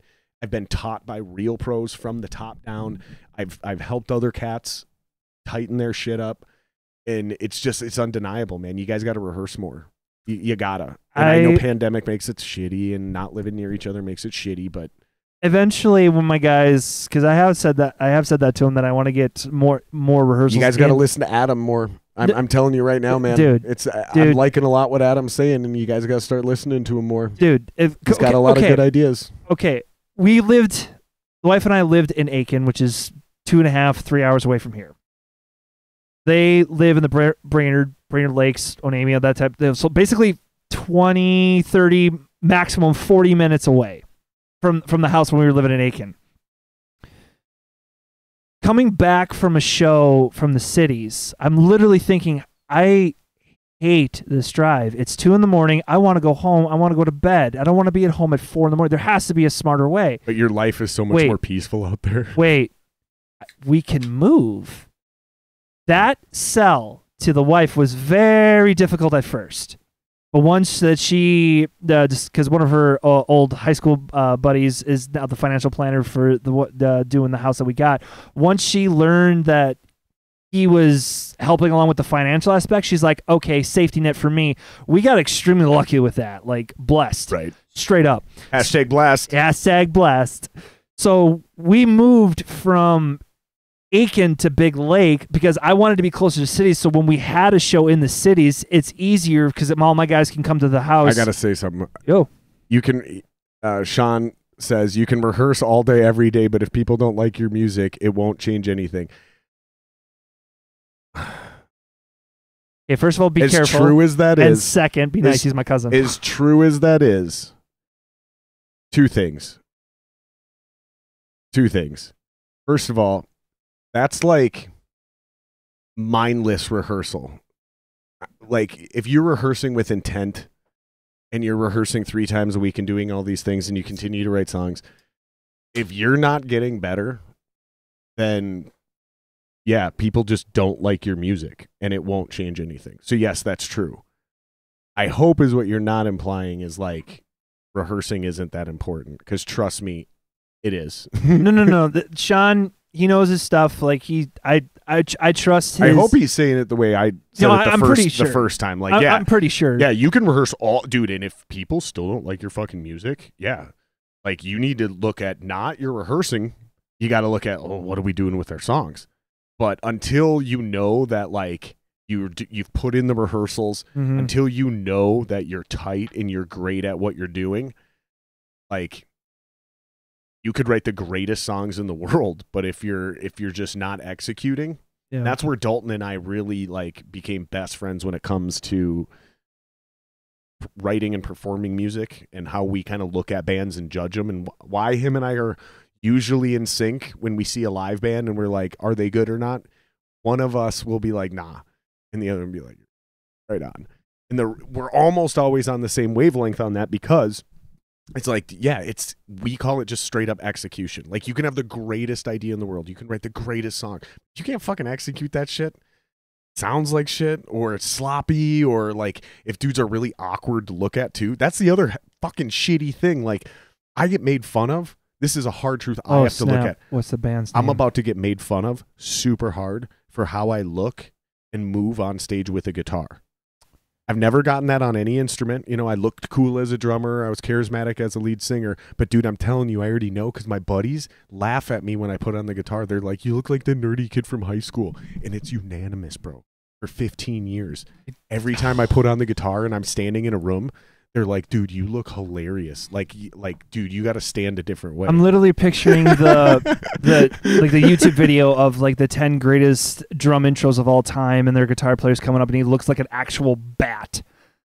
Like I don't know. Like, and this is an old school. Like this is old school rock. So like 70s, 80s. I just cannot think of like you look cool. You look fine. I haven't seen you perform on stage. Yeah, but like I used to give my old bass player shit about it because he wouldn't bend his knees. Oh, he would just lock up? Yeah, so he'd be like banging. He'd be like headbanging and shit, but it just looked really awkward. And I'd be like, bro, you got to fucking bend your knees or do something, man. I was watching the video, dude. Look at this. It looks, and he'd get offended. He'd be like, fuck you, dude. And then like a month later, he'd see another video, and then all of a sudden he's like, fuck, dude, you're right. I do got to bend my knees. He's like, I didn't even really realize what I was doing. And when I thought you pointed it out, I thought you were just being a dick. And he's like, but dude, no, you're totally right. He's like, you're fucking totally right. Holy shit. And I don't know if he ever did it because the band broke up right after that. But yeah, it's just like you got to constantly be looking at that shit. And this is how my mind works. Yeah. Like I'm constantly looking at everything I'm doing and judging it way harsher than anybody could ever say. So I'm already mentally prepared for it all, because you got to have thick skin in the entertainment business. I don't care if you're a comedian, a podcaster, a musician. You better have some thick fucking skin, man, because the bigger you get, the more haters you have, and you'll get 10 haters for every one supporter. Like, dude, and it's fucking brutal if you don't know what it's coming. So I mentally prepare myself for that. Oh, this is fucking trash. This is sloppy. This needs to be better. This needs to be tighter. You know, this part of the song, it's just like frill. Why am I doing that there? Is that making my song better? And I'm just so fucking. And then when I send it to people, bro, the list used to be, like you said, like 100 deep. Send it to everybody. Now it's like 6 deep. And when one of them sends back, sounds good, I'm like, yeah, thanks. That's real helpful. The other 5 of them, it's because I'll get like 6 paragraphs back. Like these vocals, they're rushing the beat. Like I don't know what he's doing with his timing, but listen to it. Like he needs to like work it. Like the rhythm's fine.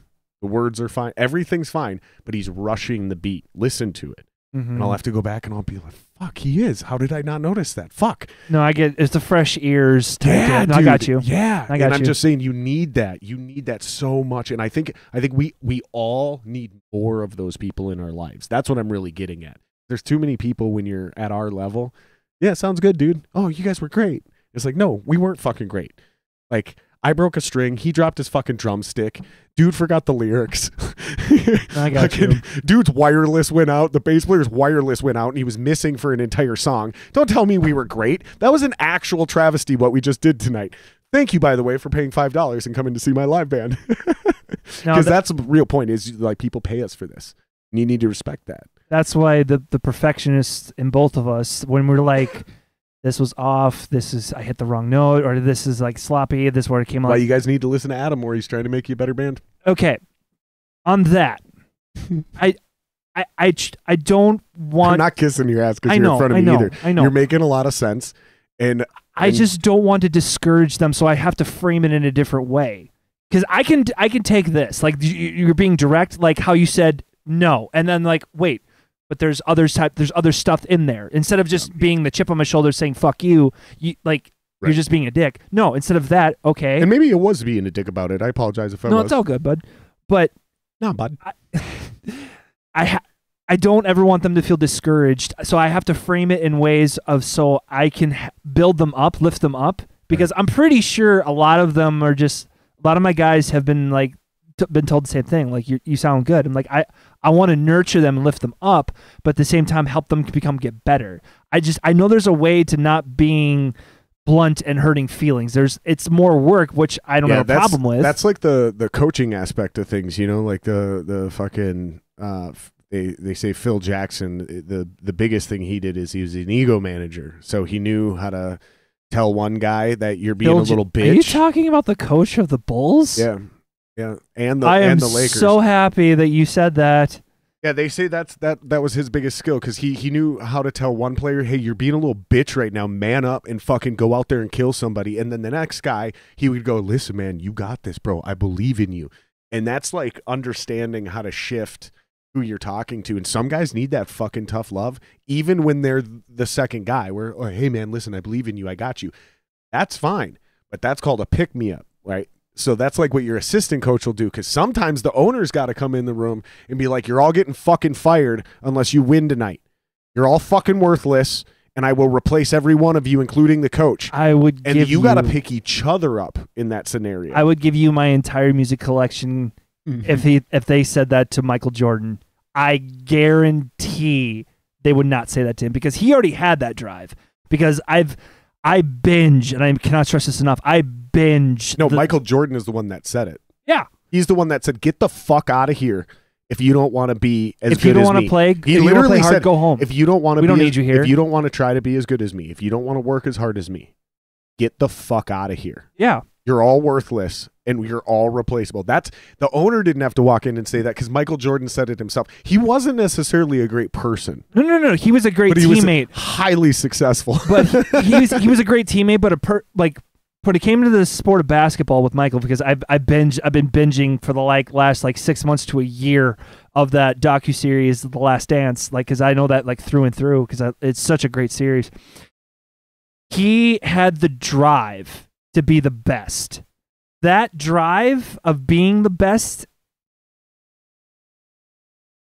you can't be the best at music because everyone's going to have a different opinion. I want to be the best that I can push myself to be by playing this instrument, by screaming, by singing, by playing the guitar. Right. I want to push especially if you're talking fans. Yeah, it's too subjective. Is where you will find out who's the best is when you start talking to other musicians. Literally, tell me the greatest movie of all time. Single greatest movie of all time? You can't. No, but if you talk to filmmakers, then you'll start getting into some because they'll start breaking that shit down. The technicalities of this film shot of how this oh man. Yeah, that kind of shit. And what it did Doc and what it talking to you and what it did for film, that kind of significant level shit. Because I just heard Rogan talking about this with Segura. That's the one podcast of Rogan's I listened to in the last 3 months because I'm just such a big Segura fan. And this is so when fans talk about who's the GOAT, right? They were bringing up boxing. in MMA, you're going to hear a million answers. Completely subjective. Same thing. If you listen to who's the greatest band of all time guitar player, if you listen to fans, you're going to get a million answers. Yeah. It's all subjective. But when you start talking to other guitar players, and all guitar players say Eddie Van Halen or Jimi Hendrix, probably a pretty good fucking bet that it's one of those two. You see what I'm getting at? Eddie Van Because Halen, those are the Jimi guys. Hendrix. What about Jimmy Page or Robert Plant? Robert Plant's singer. It's a singer for Led Zeppelin. Who were you thinking? I mean, he did play guitar, but he's not very good. He's just he's just a singer who like played rhythm guitar while Jimmy and Jimmy. Here's the thing: Jimmy Page is probably one of the most prolific songwriters of all time. But when it comes to straight up chops and shred, no, he's not that great of a guitar player. That's fair. So I rarely hear Jimmy Page brought up by other guitar players, but you often hear him brought up by fans. So, and I'm again, and not saying I'm right, but you will get a much less subjective answer when you ask other professionals in their industry who's the GOAT. But you're right. When you ask a fan, when you ask movie watchers, what's the greatest movie of all time? That list could be endless. Yeah. But go talk to filmmakers, especially the high level ones, like a Christopher Nolan, and then go talk to a fucking, I don't know, who's your other favorite director? You know what I mean? Like Tim Burton. Yeah, you're gonna Steven Spielberg. I bet you they're gonna start bringing up a shorter list, Lucas. a much shorter list of names. I bet you Francis Ford Coppola is gonna be one of the greatest film. I bet you those guys are going to bring up a name like that more often than a fan would. For guitar players, you got to boil it down to even further back than Jimi Hendrix. Again, this is my opinion, and this is the GOAT that started. I'm thinking that started planted it. I don't know if Hendrix even listened to him, but Chuck Berry. Sure, yeah, I know what you mean. He was the first shredder. He was the first shredder. I know, yeah. That's where I boil it down to. Like everybody. He was also a great songwriter too, dude. Yeah. Johnny Be Good, come on. You can't tell me that if that song came on, you don't start tapping and you start That's singing why I along started to it. playing guitar. I thought you started playing guitar because of Metallica. That's why I wanted to be a musician. Makes more sense. But I wanted to play guitar because that scene out of Back to the Future. Johnny Be Good. I was like, God, I got to learn how to play guitar. Okay. I learned how to play that riff, that opening riff. I learned how to play the song. And as soon as I knew how to play it, I've never played it again. I got you. And I didn't learn it until I had already been playing guitar for like 10 years. Okay. I was like, wait a minute. How have I not learned how to play this riff? I learned how to play that riff, and I was like, cool. Okay. I can play that riff. And then I've never tried to play it again. Super funny. But with... You're right, though. That guy fucking... I guarantee... In fact, I think I asked you guys to look this up last time. Will you please look this up, guys? Who did Jimi Hendrix play in their backing band? Jimi Hendrix he wasn't just Hendrix from the beginning. He came up as he was a musician in someone's band. He was like in their backing band. Just like a lot of those old school big time rockers did. They were in somebody else's backing band first. Will you guys please look that up? Because I'm 100% positive of this. I just can't remember who. And I asked you guys to look it up before, but we never got it answered. Jordan and Phil Jackson, just that story... Though there's a little Tarantino, great filmmaker. There's a little questionables, that type of stuff when it comes to Jordan's life, but that doc is so like when you watch it and listen to it, you're like, I gotta push myself to be better. That's what it boiled down to when it comes to me. Like I don't claim to be good or great at anything. It's just music as I could hold my own. That's what I usually tell people. Little Richard. I think you're right, dude. I think you're 100% correct, Greg. I think he was in Little Richard's backing band. Okay. I think that's fucking right, dude. That sounds right. He also says the Isley Brothers, and that could be true too, because a lot of those guys were jobbers. So it would make sense that Jimmy was in multiple bands. So Little Richard and the Isley Brothers, I would not be surprised if both of those are 100% correct. Thank you, Greg, especially if that's actually true. But when it comes to playing guitar and playing music, this is the one of the most things that has pushed me to the point where like not only do I like just playing endlessly because it's fun, but now once I've honed the craft, And now that I actually have a rig that I'm just like, I love the tone of it. It's just butter. It's so the same rig I have, by the way. It's so delicious. Technically, I have the. It would be if I had your version, I'd have the 6505. Yeah. I wouldn't have the plus. Yeah. It's the same fucking. Just one less E. But to be fair, I would have preferred the two because I would prefer to have two EQs. But for all intents and purposes, it's the same amp. That's all I'm saying. And it's a great amp. I think it's the best amp. But once buying that amp, because that amp is not cheap, but once buying that amp, it's all right. I'm all in. Let's go. It's a legitimate professional amp. It's definitely not the most expensive. On the price scale of pro amps, it's absolutely 100% on the lowest tier. It's a $1,200 head. You're not gonna get a real true pro head for less than $1,200. They don't exist. But I'm telling you, you can go spend $5-6 grand on a head, and I'll put my fucking 5150 next to it. Yours is the same amp. 5150, dude. And I'm telling you, those are a different beast. I will go toe to toe with anybody. They're dope. I will go toe to toe with anybody on tone Mm-hmm. with that amp. No, For $1,200. 5150. It's the For people like us, I guess you're right though. Eddie Van Halen, $1,200 he's is the one still that expensive because I remember thinking about that head fuck, $1,200. And I never bought a $1,200 5150. I found a used one for $500. Yeah, the 5150 was originally built by Eddie Van Halen. Yeah, Mm-hmm. Okay. Well designed. Yeah, but what do we mean by built? he came up with the idea. He basically got a signature deal and he made them make it sound a certain way. Yeah, the 5150 was Eddie Van Halen's type thing before he went in. It's like made Bill Burr's EVH. joke. He wasn't in there soldering. Maybe he was though, because he actually did build the Frankenstein. He actually did tinker with his own amp. Maybe he fucking did. It's Maybe possible. he built the first 5150 and then PV just literally remanufactured it. Yeah. I do not know the answer to that question. That's fair. Maybe he really fucking did. But okay, I'm not trying to knock the brand or knock the because of people. It's a popular amp for a reason. But I didn't want to go with a Marshall. Everybody at the bands that I saw always played a Marshall. Another reason why, again, I'm not trying to knock everyone running with a Gibson. I'm like, I don't want to go on the popular side of it just because everybody's doing it. It took a long time. That took a long time for me to find. That's why a lot of guys won't go with the 5150. But it sounds so dope. I get it, man. I'm with you, dude. I'm not arguing with you at all. 5150 is the perfect amp for hard rock, I don't even want to play metal, devil's advocate metalcore, right just any. It's so dope, and it's so great. I've argued with people for the longest time. The 5150 is the most versatile guitar amp out there, and people are like, "You are wrong. It's a high gain amp. It's made for metal." And I'm like, "Yeah, dude, but I'm telling you, I can dial that fucker in to sound almost any way I want outside of." Solid state amps where you're just not going to recreate that tone. That's where I started. There's a couple. I mean, we all did. Yeah.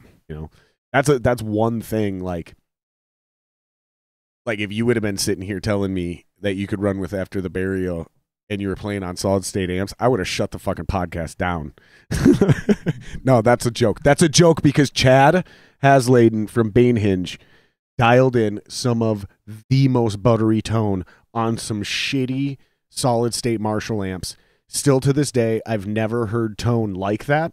I've heard tone as good, but it was very unique. It was brutal. It was thick. That band was also fucking tight. That also helps because shitty tone in a sloppy band, even good tone in a sloppy band doesn't sound good. It's like there's something that sounds off.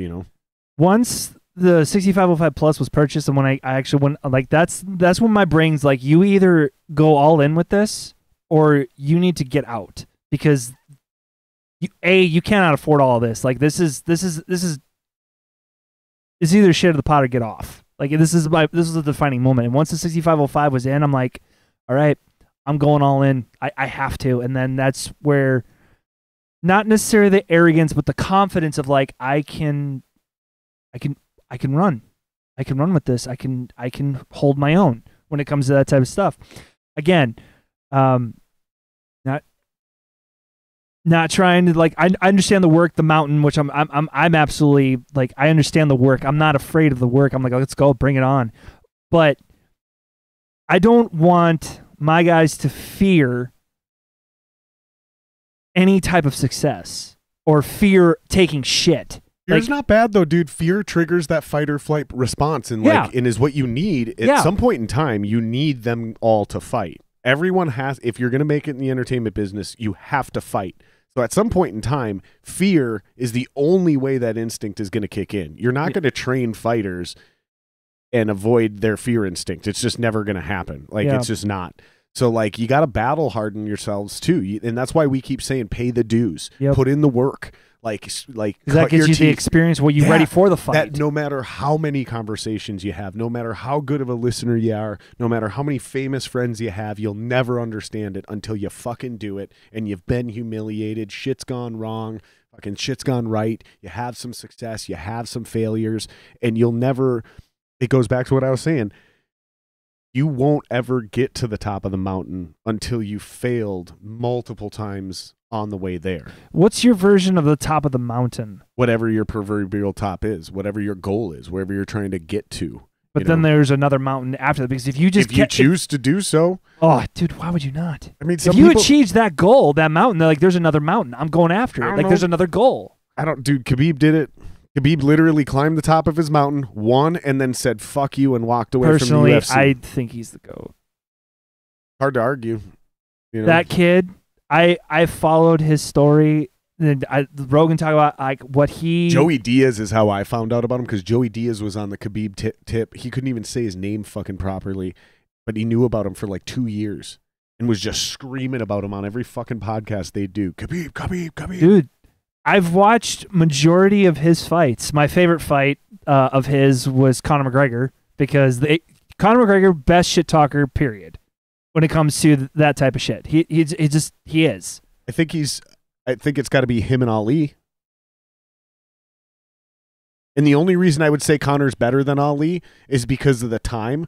It's almost like Ali's shit talking. It's like old comedy. It just doesn't hold up. You know? Okay, I could see that. It's not that it wasn't good. It's not all timeless. But also, it's really difficult to compare fighters in that, because you're also taking out... We're just talking about shit talking, right? Just straight up shit talking? Yeah, because I think you're right. I think Conor's the greatest shit talker of all time. And the only reason I'll give him the nod over Ali is just because I'm from this era. Okay. You know what I mean? Because, you listen to Ali talk shit. 2-3 years older than me. Right, but neither one of us are from Ali's era. No. That's what I'm saying. So when I listen to Ali talk shit, it's it's cool, but it all rhymes and it's kind of cheesy and it's but back then, back then it was the time. That's the only reason I would say Conor's absolutely the greatest, but I still think I have to agree. It's just because Ali, his shit talking isn't aging very well. That's fair. Who's that first comedian everyone gives credit to? First comedian? Yeah. My wife even called me out because I didn't bring up his name. Lenny Bruce. Okay. Lenny Bruce, he's the first great comedian, but listen to Lenny Bruce. It doesn't hold up to 2020. Okay. Can't relate to it. I'm going to poke the bear a little bit, just a little bit. You know what I'm saying, though? Yeah, I know what you're saying. But I'm going to poke the bear a little bit with you. You take Anthony Jeselnik. I will absolutely... he's so good. He's funny, but... If you heard of him, I will. That's dope. But I want you to try Anthony Jeselnik, Daniel Sloss. Oh, I've heard of Daniel Sloss. Same vibe, the dark humor shit. Did you just develop a stutter? I did, because his comedy is not only insightful, it makes you seriously think. But it is dark, yes, but how he delivers his jokes. I seriously want, roast battle? Jeff Ross. Love it. Dude, I'm still on the fence with Ross. I'm still on the fence with him. Do you know why I love roast battle, though? It's for the bad jokes. It's for the ones that don't land. It's for the... Really? Because it's think about it, right? So I'm fascinated with comedy, comedians are with music, because we don't really get to see it happen. So... by the time I see most people's comedy, they've already fucked it up a million times and made it good. Mm-hmm. But at a roast battle, they don't have a lot of time to write these jokes, and some of them are improv on the spot. Yeah. And so when a joke doesn't land, in that type of environment, it's like, oh, you actually get to kind of see how the beef is made. You know, you kind of get to see like, oh, so that's like when you see what isn't funny, it's almost like you pull the curtain back and you can kind of see what made the other guy so funny, or that previous joke was so funny because this worked and this worked and this worked, and here's where you fucked up this joke. And it's so good because it's the closest thing to like improv comedy is so polished or it's really bad, right? But you'll go see a great band every once in a while just fuck up a song. You're like, oh shit, they're like human. They're human beings. One of my favorite bands, regularly, like once every 2 years, they'd get together and they haven't rehearsed for like 2 months, and they'd get together and do a show, and they'd rehearse once before the show, and just prolific level musicians. They had no rehearsal time with each other, and they would fuck up a song like 30 seconds in. They'd stop, look at each other, and be like, all right, I guess that's what happens when you don't rehearse for 2 fucking months. Let's just take it from the top, boys. And they just hit it again and just crush because they're that good. Yeah. But even they would fuck up, and it's just, I don't know, it's so cool. And that's what I love about that roast battle is when the jokes don't land and you're like, oh shit, dude. That's how I discovered that Jimmy was just Carr. Mean. That's how I discovered Jimmy Carr. To this day, I don't. This again, I love his laugh. I can't do his laugh. He breathes in, but it's an inward breathing. I love it. It makes me smile. Like, again, this is just my opinion. I'm pretty sure you'll probably like throw a bunch of comedians at me that could probably go. But honestly, toe to toe for like roast jokes, I don't know if anybody can keep up with Jimmy because he's so polished. He's pretty fucking savage too. You want my comeback? You're gonna have to scrape it off your mom's teeth. I still think he had the greatest joke I have yet. That one's pretty good. No, the greatest joke he ever said that has never been beaten yet, in my opinion. It has never been beaten. You know Pete Davidson. Yeah. He's like, this was the roast of Rob Lowe. And Jimmy Carr was like, Pete Davidson's here. I cannot believe people would make jokes about his heroic father that served in 9/11. This is not the roast of Pete Davidson's father. That was in 2001. I heard that joke. I died laughing. I've never heard a joke that could beat that joke yet. It was so perfect. The timing, the delivery, and everything was just straight up polished. I'm like, okay. That would it like is what I don't like about the roasts though, is like they have some certain savage comedians that are on like every one for 3 years and then they're never on another one. Yeah. And it's like, I get it, the guest gets to R.I.P. pick the Ralphie dais. You know? I mean he's dead, but like Lisa Lampanelli, she was a beast. Oh, forget her. And I'm just talking about roasters. I'm not talking about like all-time No, I'm trying to comedians, think of like I know she was on the Donald Trump roast. That was Charlie Sheen. I always like Martha Stewart whenever she shows up. She crushes. Martha Stewart was completely hitting on Justin Bieber. Like she was cougar out for the hunt. She was ready to go, and she was looking at him, and it was so great. I actually like the Donald Trump roast too. That was really good. Dude, Snoop Dogg had one of the best jokes on that roast. Is he talking about kicking black people out of the White House? That's not the first time you kicked a black family out of their house. That's what it was. Yeah. Yep. Yeah. But close second when it comes to, you actually mentioned it last week with Bill Burr.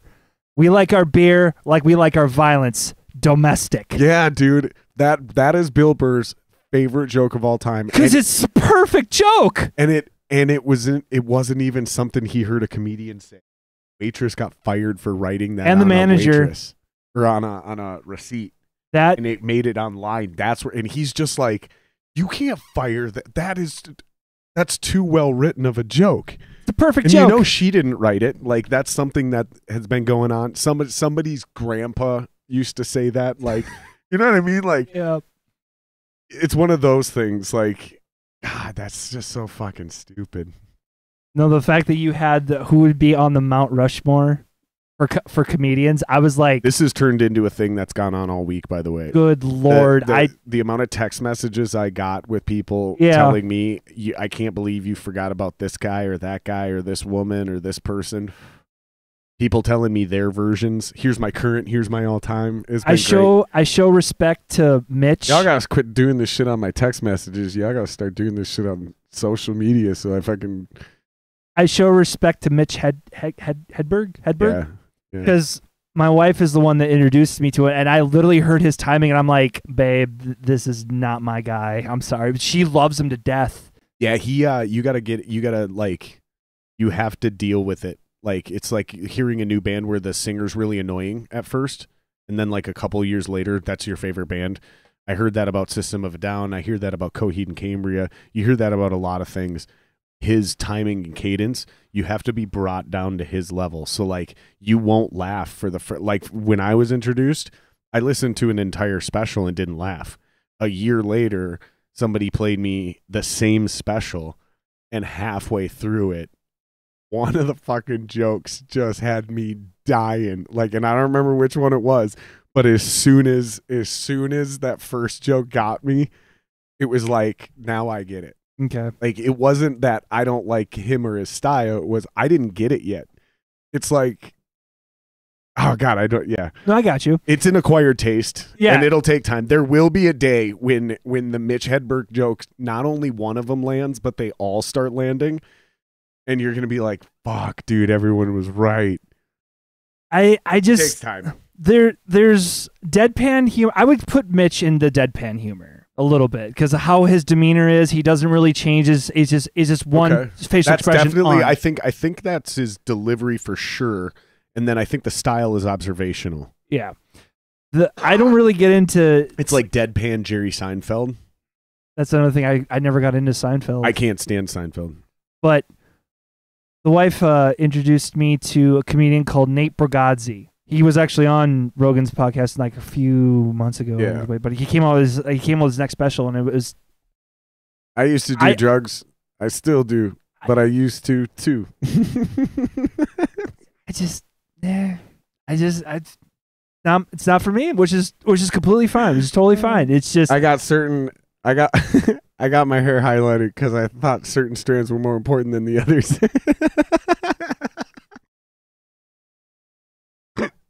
oh, Jared. Oh, fuck, dude. It's okay. You'll get it when you grow up. Oh, Jesus Christ. Help me now, Father. You'll get it when you're older. Oh, man. Let's dive into some of these questions. I got to wrap this up soon. We've already gone over 2 hours. Let's see here. I don't think there's actually questions. You guys got some new music coming out? Is that right? You guys, I saw something in chat. You guys are working on some new stuff. One of your guitar players was talking about it. He said he'll leave you to actually say it. No, seriously, I'm not making this up. No, I got to go way back up for it. I meant to get to it, but we were talking about some shit. So, no, I got you. yeah, here it is. Fuck. Oh my God. Wow. Thank you guys for hanging out with us in the chat. There's so many comments in here. Holy shit. This is probably a record. You probably set a record. You're welcome. No, for I'm just comments. kidding.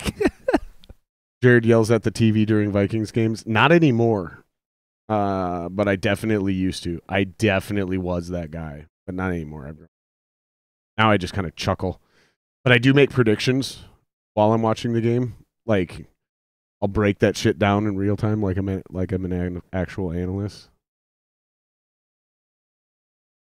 I can't find it, dude. It's way up there. No, There's all a right. lot of comments in here. No, But no, yeah, it's so all good. anyways, you guys got some new music We got new coming material. out soon? Or soonish? what I want to do is I want to get the stuff tight before I even remotely jump into or like that type of like, hey, we should get this recorded, because Will from 1459 Studios is doing like a live. He did it with Krog. He did it with like a bunch of other. Yeah, Shout out to Will. dude, represent.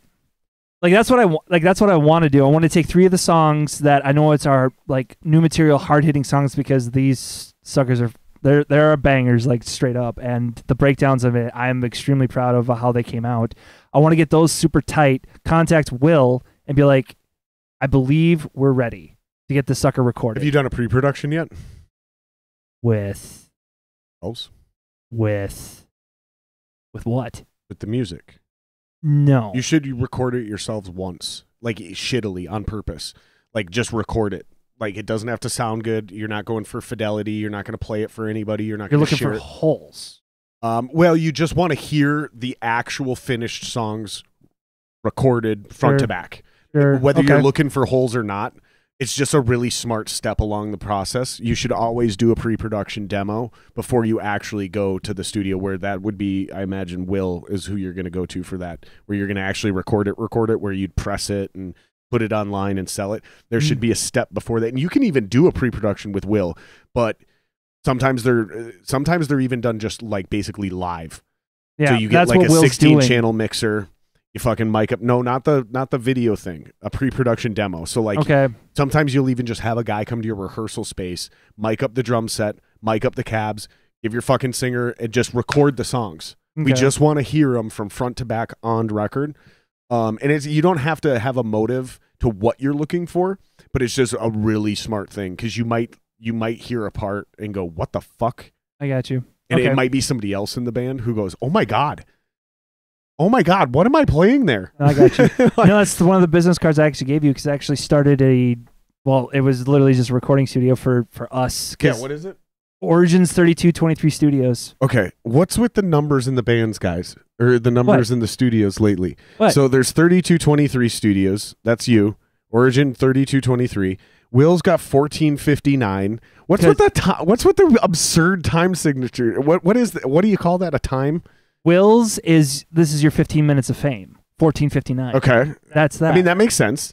Mine is really cheesy and really It's just 14 minutes and 59 seconds. Okay, that makes more sense. Yeah. Because I thought it was like was it like just before 3:00? That's what when I read 1429, I went military time actually, on it. it clicked in my head for a moment because I'm just like 1459. I'm like, and then I was listening to Joe Rogan on his podcast where he's just like, "Your 15 minutes of fame are up." I'm like, oh, Yours are mirrored. no, 3223. 3223 of Origin. Origin is like, what's the origin of numbers? It's literally numbers. It's actually it's a Bible verse. Actually, it was from Numbers Gotcha. 3223. Gotcha. Instead of calling my studio Numbers 3223, I'm like, what's a better word for numbers? And they're like, origin. Where did the origins of this come from? Right. Oh, but yeah, I literally created, and Justin actually helped me out a lot with all that stuff. Like, no joke. Shout out Justin. Thank you so much. Like he You got a created. website yet? I have a Facebook, but Facebook.com/origin32.23 studios. so because And what are you doing with this? what am I You doing? recording projects with this? If people wanted to try, because my only stuff with it is recording and partially mixing. Mastering this is what I wanted to talk to Will with because when he was switching up his spot from the old studio to the new studio, I wanted to apprentice with him so I can learn how to do all this. And he's like, I don't like doing deathcore. I don't like doing metalcore. And I'm like, oh, so I can do that because I like deathcore. I like metalcore a lot. And He's probably just burnt out on it. that's probably true too. So this is like a type of project. Or, I mean, maybe he just doesn't like the style of music, but he's probably just burnt out on it because in this town there's just so many of those bands for so long. And so with this, with my recording studio now, this was kind of like sending Will my resume saying, I recorded this, I mixed it, I need help mastering it. Would you want to help mastering it? Of course, I know I pay him because I do want to support local. I do want I do want to support Mr. John Wheeler. Sorry, man. They're dropping these bomb-ass Mitch Hedberg jokes. Rice is great when you're hungry and you want to eat 2,000 of something.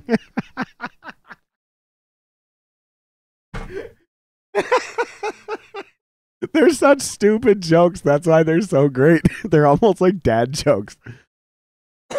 But this was kind of Sorry, no, it's all good. God This was damn, like- that's funny. Kind of sending to Will my resume of actually this is what I can do, and this is what these are the projects that I want to do. So I want to support locally and support Justin, especially with the work that he did. I want to support Justin Boney?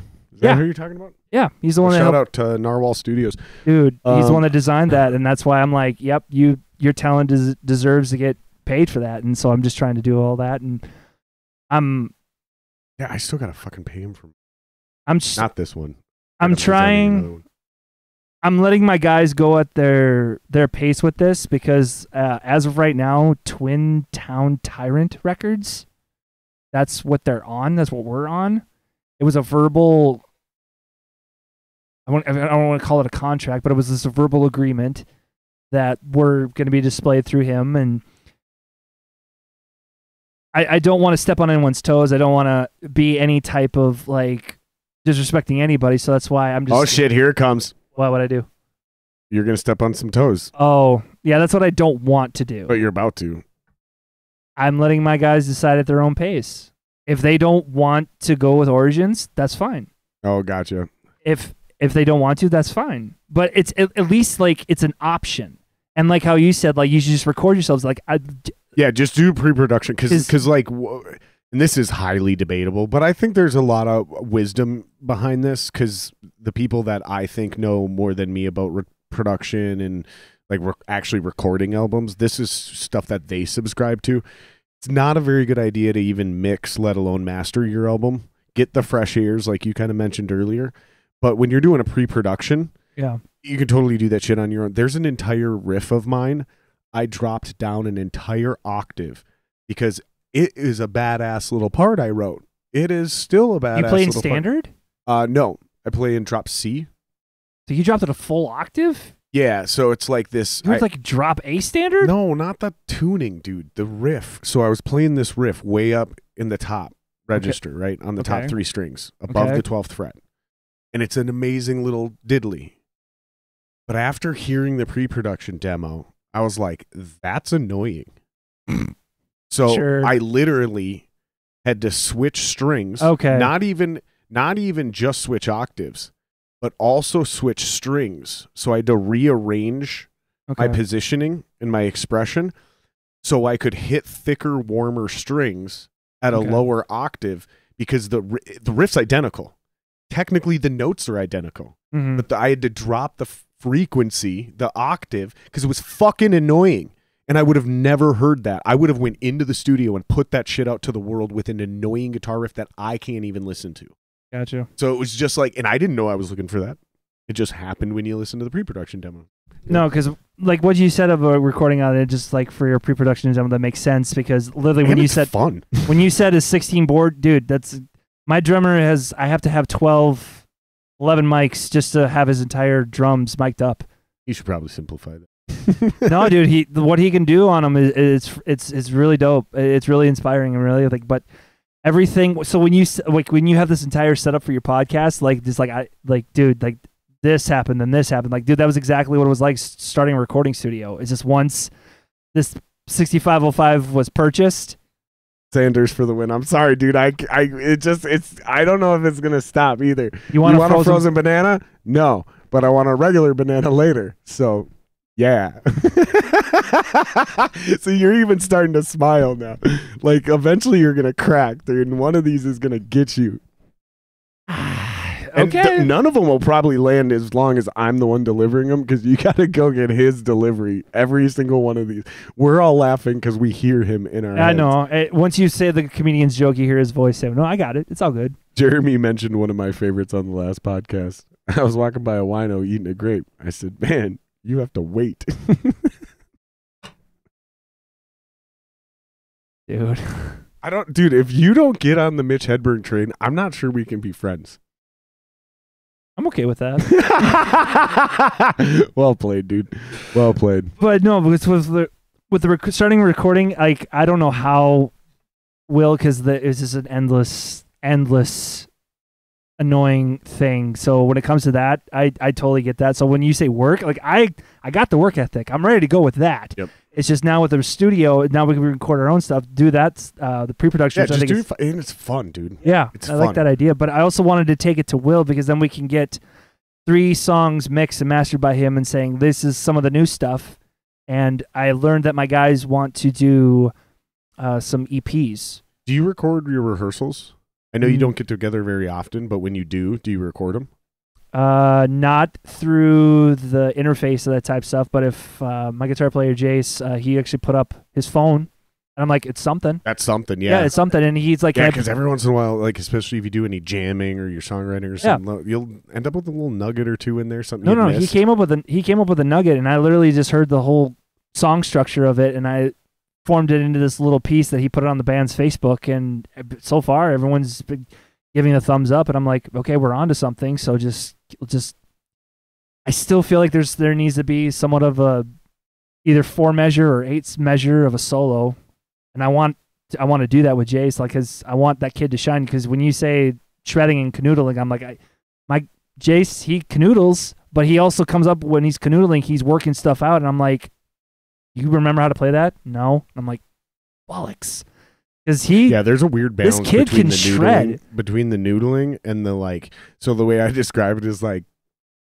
you can go like Yngwie, right? That's the noodling, right? And then there's like the shred, which is what I refer to when you get into like Kirk Hammett, Dave Mustaine, classic 80s metal solos, right? And then you get into like the other one that I call the David Gilmour style, like the Pink Floyd, where it's like, I'm gonna play this one note and I'm gonna bend it and I'm gonna make your dick leak. Like, that's how good it is. Like, you're gonna get a little hard. Like, that's how good this one note is while I'm bending it over this song. That's David Gilmour. Yeah. And that's kind of how I break down lead guitar players into 3 categories. They're either noodlers, like the Yngwies, and I can't fucking stand noodlers. And then there's the shred, which is like that classic 80s. They can do all the flash, but it always sounds great. Like, all the notes are in the right places. Like, there's not a bunch of weird shit in there. Just like, it's not about his ego. He's just writing badass solos, right? Almost like they write themselves. And then you've got the David Gilmour guys. I always just, to simplify it in my brain, I put everybody into one of those 3 categories. And you can like obviously be on a meter somewhere in between. And I know a couple guys that can do all of it. Sure. Fucking, like, why do I even play guitar when there's guys like that out there? Fucking ridiculous. Because I have a different type of style and I have a different way of thinking. The reason I and do, seeing I play things. guitar is because they won't be in my band. So I have to write my own riffs. Like, yeah, there's guys like that out there, but they're not in my band. So I got to do it. No, that was literally my mentality when I was like, I'm not in a band, so I had to learn everything. No, I get that mentality. I totally get it, because with my album, I did that. And so I'm like, okay. But knowing everything not only helps with timing, but it also helps with where you can put breakdowns, where you can put solos. It makes you a better songwriter. But I don't like the jack of all trades, master of none. And I'm like, yeah, I feel that's me in a nutshell. And then when you're not on your game, when I'm having a bad day, then I'm just a hack of all trades, because I'm not a master of anything, right? So like, I'm a jack of everything until it's a bad day, and then I'm just a fucking hack, and everything I'm doing sucks. I've had those days where it's like I'm trying to write music and, you know, I'm working on this riff and I just can't seem to get anything done. I'm like, fuck it, let me shift gears. You know, let me play this all back and I'll go jump on the drum kit and see if I can write something over there. Maybe. mm-hmm. Nope, I can't even play the parts right. I'm just like, I'm a hack that day, you know? I always blame myself for not rehearsing enough when those come up. Like, oh, this is just my rush showing up. You know, whether it's me physically getting older and getting out of shape, or it's my brain, the muscle side of it, you know, the actual, yeah, banging off rust. I mean, that's just the best way to say it, you know. I can't bang out for us. I play too much. I play twice, 3 times, 4 times a week.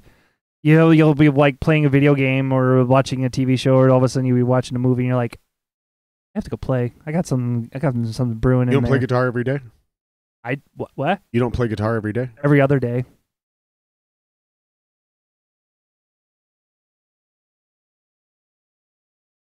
I play every other day. Well, no, that's not true. I'm weird. I'm streaky. Really? You don't say. I'm streaky when it comes to that shit. So Streaky? like Dalton's a play every day. Like, I guarantee you there's not a single day where Dalton doesn't play his guitar. Okay. But maybe if he's like away from his guitar, like on a vacation or something like that, right? I can almost guarantee you there's very few periods of a guy like that. He's on that level. I'm super streaky. So like, I will play guitar for 4 to 6, 8 hours a day, every single day for like 9 months to a year while I'm writing music. Mm-hmm. And then if I'm not playing shows, I'll turn around and do that with the drums. Yeah. But then if I'm not playing shows, I'll just eventually like, okay, I'm done writing music. And then I just stop and I won't touch my guitar for 6 months until I get inspired and I start writing music again. But then it's 8 hours a day until I've written everything that I have to offer in that period of my life. That's what I mean by streaky. So very binge mentality, very Obsessed. No, I got you. addict. Yeah. Addict, like a drug addict. Like I fucking once I fall off the wagon, I'm going on a bender. Oh, I'm But surprised. I just don't have drug abuse problems like that. Oh, I'm But- surprised that you actually talked to me because I'm like, I don't, because like if you don't do something, I can't trust you. Like, because that's where you were like something, anything. Oh yeah, I don't drink, you smoke? dude. This is like, come on, like really, Still something. really? Okay, Yeah. all right, I'll take it, because I'm like, I don't. Still a vice. You're still human.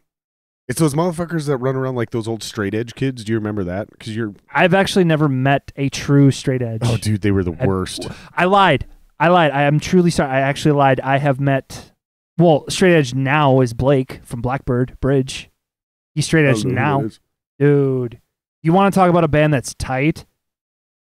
We were playing a show at, I didn't even know this was a town in Minnesota, New Germany, at the Hollywood Roadhouse.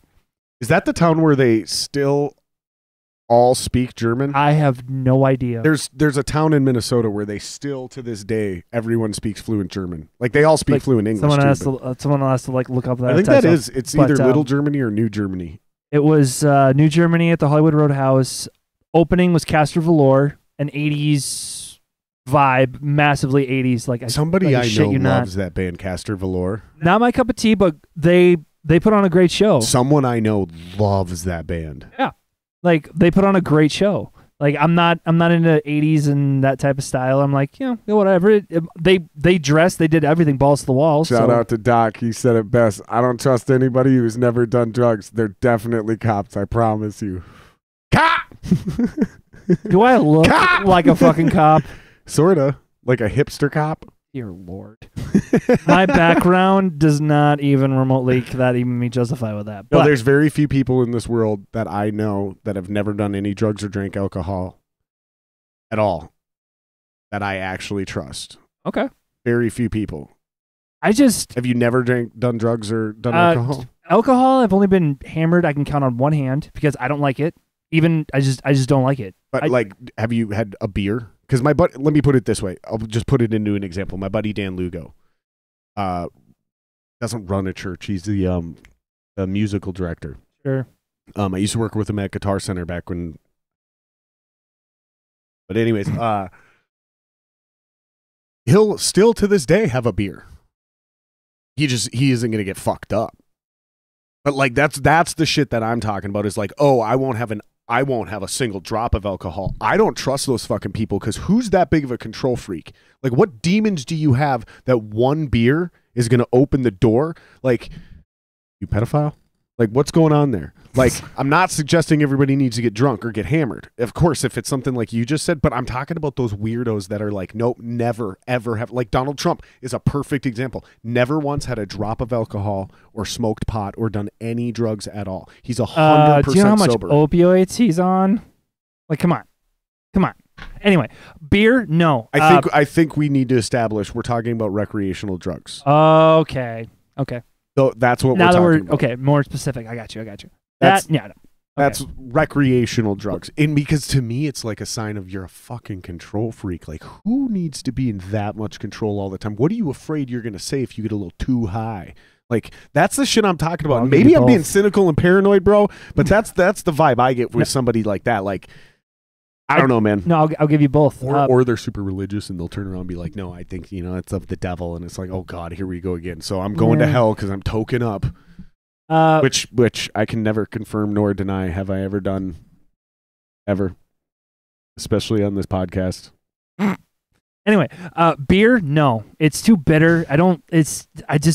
I like Scotch on the rocks, but that's a sucker you sip. You don't down those suck. You know, it's a chill drink. Right. But very rare, very very rare. High.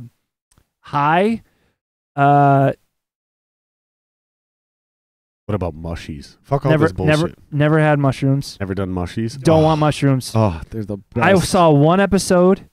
I know this is a joke. I get it. Whatever that. I saw one episode of Family Guy where Brian took some mushrooms. He goes, "I'm going to cut off my ear to prevent World War III." I'm like, nope. That's not what Nope. mushrooms do Nope. to you. I don't care. Nope. Not doing it. That's not what mushrooms do to you at all. No, but weed was. Acid might do some shit to you like that. I don't though. think weed agrees with me because the last time I got on a rocket ship and I did not like this rocket ship ride because it took me to Jupiter. I was like, oh, we're going to go to California. Sounds We're like gonna, some weird weed, man. we're going to enjoy. We're going to chill at the beach and just have a good time. But this one took me on a rocket ship to Jupiter and I was orbiting Jupiter. I hated every second of it. I'm like, I hate this. I don't like this. If this is what weed does to you, I don't want to partake because I don't like it. I'm not opposed to drugs, recreational drugs, but at the same time, I'm like, I'll do research. I'll ask people that I'm like, you have experience on it. What did you feel? Do you think I should legally be allowed to do recreational drugs as an adult? When you are on the recreational drugs, are you hurting or harming anybody around you? That's not Terrorist- the question I asked. Are you threatening people? If you're not causing any type of harm to anybody else, if it's just you, if you want to do recreational drugs here and it's just you, just as an adult, no, do it. Go to town. Because Why do you love freedom so much? if you're You know not, what I mean, though? Like, because I just don't understand how, like, people are perfectly okay with me getting shit-faced drunk at home. But they're like, no, I just don't. I'm like, so what's wrong with me smoking a joint at home? No, I just don't think you should be allowed to do that. Like, why? Unless you're a fucking control you're in freak. your house. Like it's no one's business what you do in the privacy of your own home. Like, I mean, there's some crazy shit that people have done for real, for sure. I mean, people are just evil. Let's just, call it up what we see it. But if you wanted to do mushrooms, if you wanted to do acid, if you wanted to do LSD, or if you're at home and you're in the the safety of your house, you're not a threat to your neighbor or any of your friends, then dude, like, why not just it's your house, like, go. Right. But Yeah, mushrooms, though, that cartoon is hilarious because that is nothing like what mushrooms I know are. it's supposed to be a joke. It's supposed to be like, It's not only a joke, but it's like hyperbole. Like, it's not even remotely close. Like, that's why I didn't even really laugh, because it's like usually a good joke is based in some sort of truth. And like, that's more like what acid will do to you. Like, I've heard some people make some crazy fucking predictions and connections and went on acid, but on mushrooms, it's so much more chill than that. no, I think everyone should be forced against their will to do mushies once a year, and the world would solve all its problems. no. Yeah. No. Yeah. I will stand on Against principle. your will. No. We're gonna, No, I will go down swinging. I will break arms. I will arm bar. I will leg grab. I will do whatever I have to do to get out of that situation. We're gonna chain you down. We're gonna mush them into a paste, into a liquidy paste, and we're gonna fucking force that shit down your throat with one of them fucking feeding tubes like in the hospital, and then we're just gonna let you go. Jared, who hurt you? No one. Who hurt you? No bud? one. Come on. I'm trying to make sure no one hurts anyone ever again, and we just need everyone in the world once a year to do mushrooms, and then we will solve all the problems. How about we take it one step further? Once a year, we purge. That's a little much. Forcing someone to take all these types of drugs, but purging where This everyone is can one type of agree with. drugs. This is one type of drugs in a very controlled amount. Not good, dude. Not good. no, I got it- all the answers, man. When it comes to like any type of like that type of drugs, like I don't want to be that nerd that's just like that just because I have so much No, lack I'm of obviously experience. joking. I know. But I if know. everyone did do mushrooms once a year, we just can't, is what me and Kevin were joking about, is you just can't allow any large groups to do them all together at the same time. So like, you can't have the entirety of Northside doing mushrooms all at once. You have to like it's like every 50th person or something like that. So that way, because if you just had like an entire city, like, okay, New York City, May 4th, everybody do mushrooms, you would have a giant orgy in the streets. Like, you can't do that either. I'm suggesting, like, if once a year on January 6th, I did mushrooms, and then you did them on the 7th, and then fucking Doc did them on the 8th, and then somebody did them on the 9th, and just everybody was in some sort of rotation to where there's not a huge group of people in a park all tripping together. No. I'm telling you, That man, sounds we would solve terrible. all the problems. That sounds so terrible. It's only because you've never done mushies, It's bro. true, but Dude, you watch Rick and Morty. I see your hat. Oh my god. I guarantee you that guy wouldn't be able to write that TV show if it wasn't for mushies. I seriously think it's weed. That I does bet that you'd to be him. able to- No, LSD. I'll definitely say LSD because the stuff that I guarantee you it's both, and probably some fucking peyote and some DMT. Those Yeah, two guys. other people can totally do it. Don't force me to do it. No, I'm already trying to face my demons sober. You want to like get me all? I want to get you fucked up, bro. No, I want to get you fucked up. No, I don't like it. It's because not If you only want to confront your demons, No. mushrooms is the best way to do it, because mushrooms will gently make you ask yourself questions you didn't know you needed to ask. ask me. I don't know what the questions are. They're deep within your own mind and soul. And mushrooms are like, consciously, you don't even know, you're not even aware of the questions you need to ask yourself to confront these demons. That's what mushies do for you. You just don't want to take too much, because you never want to forget that you're on drugs. That's the thing. The key is this. It's so simple. Make sure you always are on a low enough dose where anytime you start to get weird, you go, it's just the drugs. I'm just on drugs. I'll be fine in another hour. As long as you don't think it's real, that's what a bad trip is. That's when shit goes bad, is when people do so many hallucinogens, they actually think what's happening to them is real and they forget about the drugs. That's a bad trip. That's when some bad shit will happen to you. That's when motherfuckers run in traffic. That's when motherfuckers think they can fly and they jump out windows. And that's usually acid or some crazy shit mixed together. A little tiny bit of mushies, you won't even hallucinate. Dude, that sounds Like, you ever terrible. heard of microdosing? Yeah, I've heard of microdosing, but at the same time, What I'm it's- talking about is somewhere between microdosing and like actually tripping. Like, you can do just a tiny little bit of mushies, and just like your thoughts are just a little bit deeper. You'll be a little bit more empathetic. But dude, you can get that on a meditation basis without it. It takes time. I understand that. Maybe. It's like I do believe that is possible, because It's- I've heard. Yeah, it's the joke that Joe Rogan does. He's just like, I've heard possibly. yeah, it's I don't just- have time for that kind of shit. Yeah, well, I got 16 hours to sit there and meditate and get that deep. Give me some mushies. I got 4. I got 4 hours, I do. and I don't even have that kind of time anymore. Now I'm like, dude, I got to get on this DMT shit, because DMT is like an 8-hour mushroom trip, but in 20 minutes. So I can be in and out and get on with my day. That's the level I'm on now. I don't even have fucking 4 hours doing mushrooms anymore, let alone 16 to meditate. Who the fuck has that kind of time? I do. Because, dude, like, the time is not the problem. It's the meditation. It's the calming of your mind. The questions that you just like, I you're got too much shit to do. I understand that. That's okay. I got a fucking lawn to mow. But I got a for fucking me- house to remodel. I got podcasts to do. I got scheduling to do. Yeah. I got trips to plan. I got music to write. Okay. Who the fuck has 16 hours to meditate? And again, I got 4. Give me some mushies. Let's go deep, bro. and that's And here's the that's beautiful part. fine. Here's the but beautiful not part. for me. I could, instead of, when you want to go deep meditating, maybe you can do some shit in 2 hours. Maybe you can do some different shit in 6. But you usually have to extend the time you're meditating in order to get to those places, right? Here's my point. It's always a 4-hour mushroom trip. But if I just take twice as many mushies, I'll see way more shit. And I'll be like hanging out with God and shit. And This sounds and terrible. if you really want to get spiritual, almost all of those texts in ancient religions that talk about meditating, including ancient Judaism, No. almost all of them were on mushroom tea, bro. Like, Oh, no. all of them were tripping balls. That Like, was they the were tripping spiritual, balls like- and they were meditating. So let's take both our ideas. Let's together. We'll do some mushies and we'll No. meditate together, bro. No. That's my challenge to you. All right. I will so, fail. Got it, guys. It's been a big for real though, we got to wrap this up. I got shit I got to do tonight. right.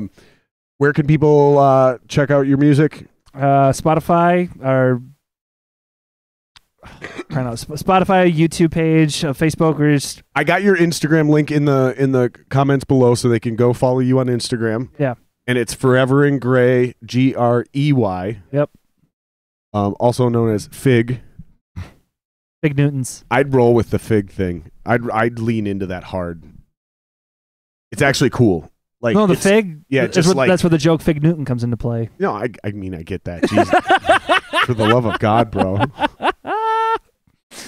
YouTube, Spotify is where they hear the music. Facebook is where like my guitar player just recorded a Doc video. says the burning bush is not a metaphor. Yeah, I don't think it is either, bro. I just think he was tripping balls. That's what I think. The new stuff of hopefully we can get on that sucker tight and then do the dry run, if you want to call it that, like how you said, and then go over to Will. But I could definitely talk with my guys more about that, and then Yeah, do a pre-production and Yeah. just do it for fun. You might notice something, you might take something out of it, but I think the real goal, and you'd have to ask around, like what is the point of a pre-production demo? But my understanding is it's just simply to actually hear what your song sounds like on record, whether it sounds good or not, whether you're executing your parts right. Like guys can even fuck up parts. It doesn't matter really.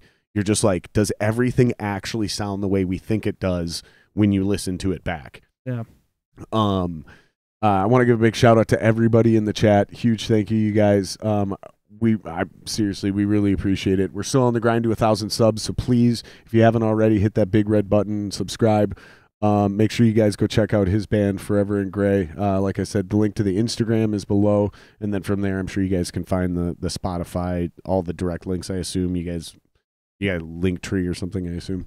And then I will go back and put those actual links in this description as well. If you're listening to this on audio a few days from now, all that shit will be in this description. But if you're listening live, we'll do that. You got any shows coming up you need to plug? Any shows booked? one maybe. We're still in the process of. So no. So you guys got to go to Instagram to follow them. So when they do book this show, you know about it. All right.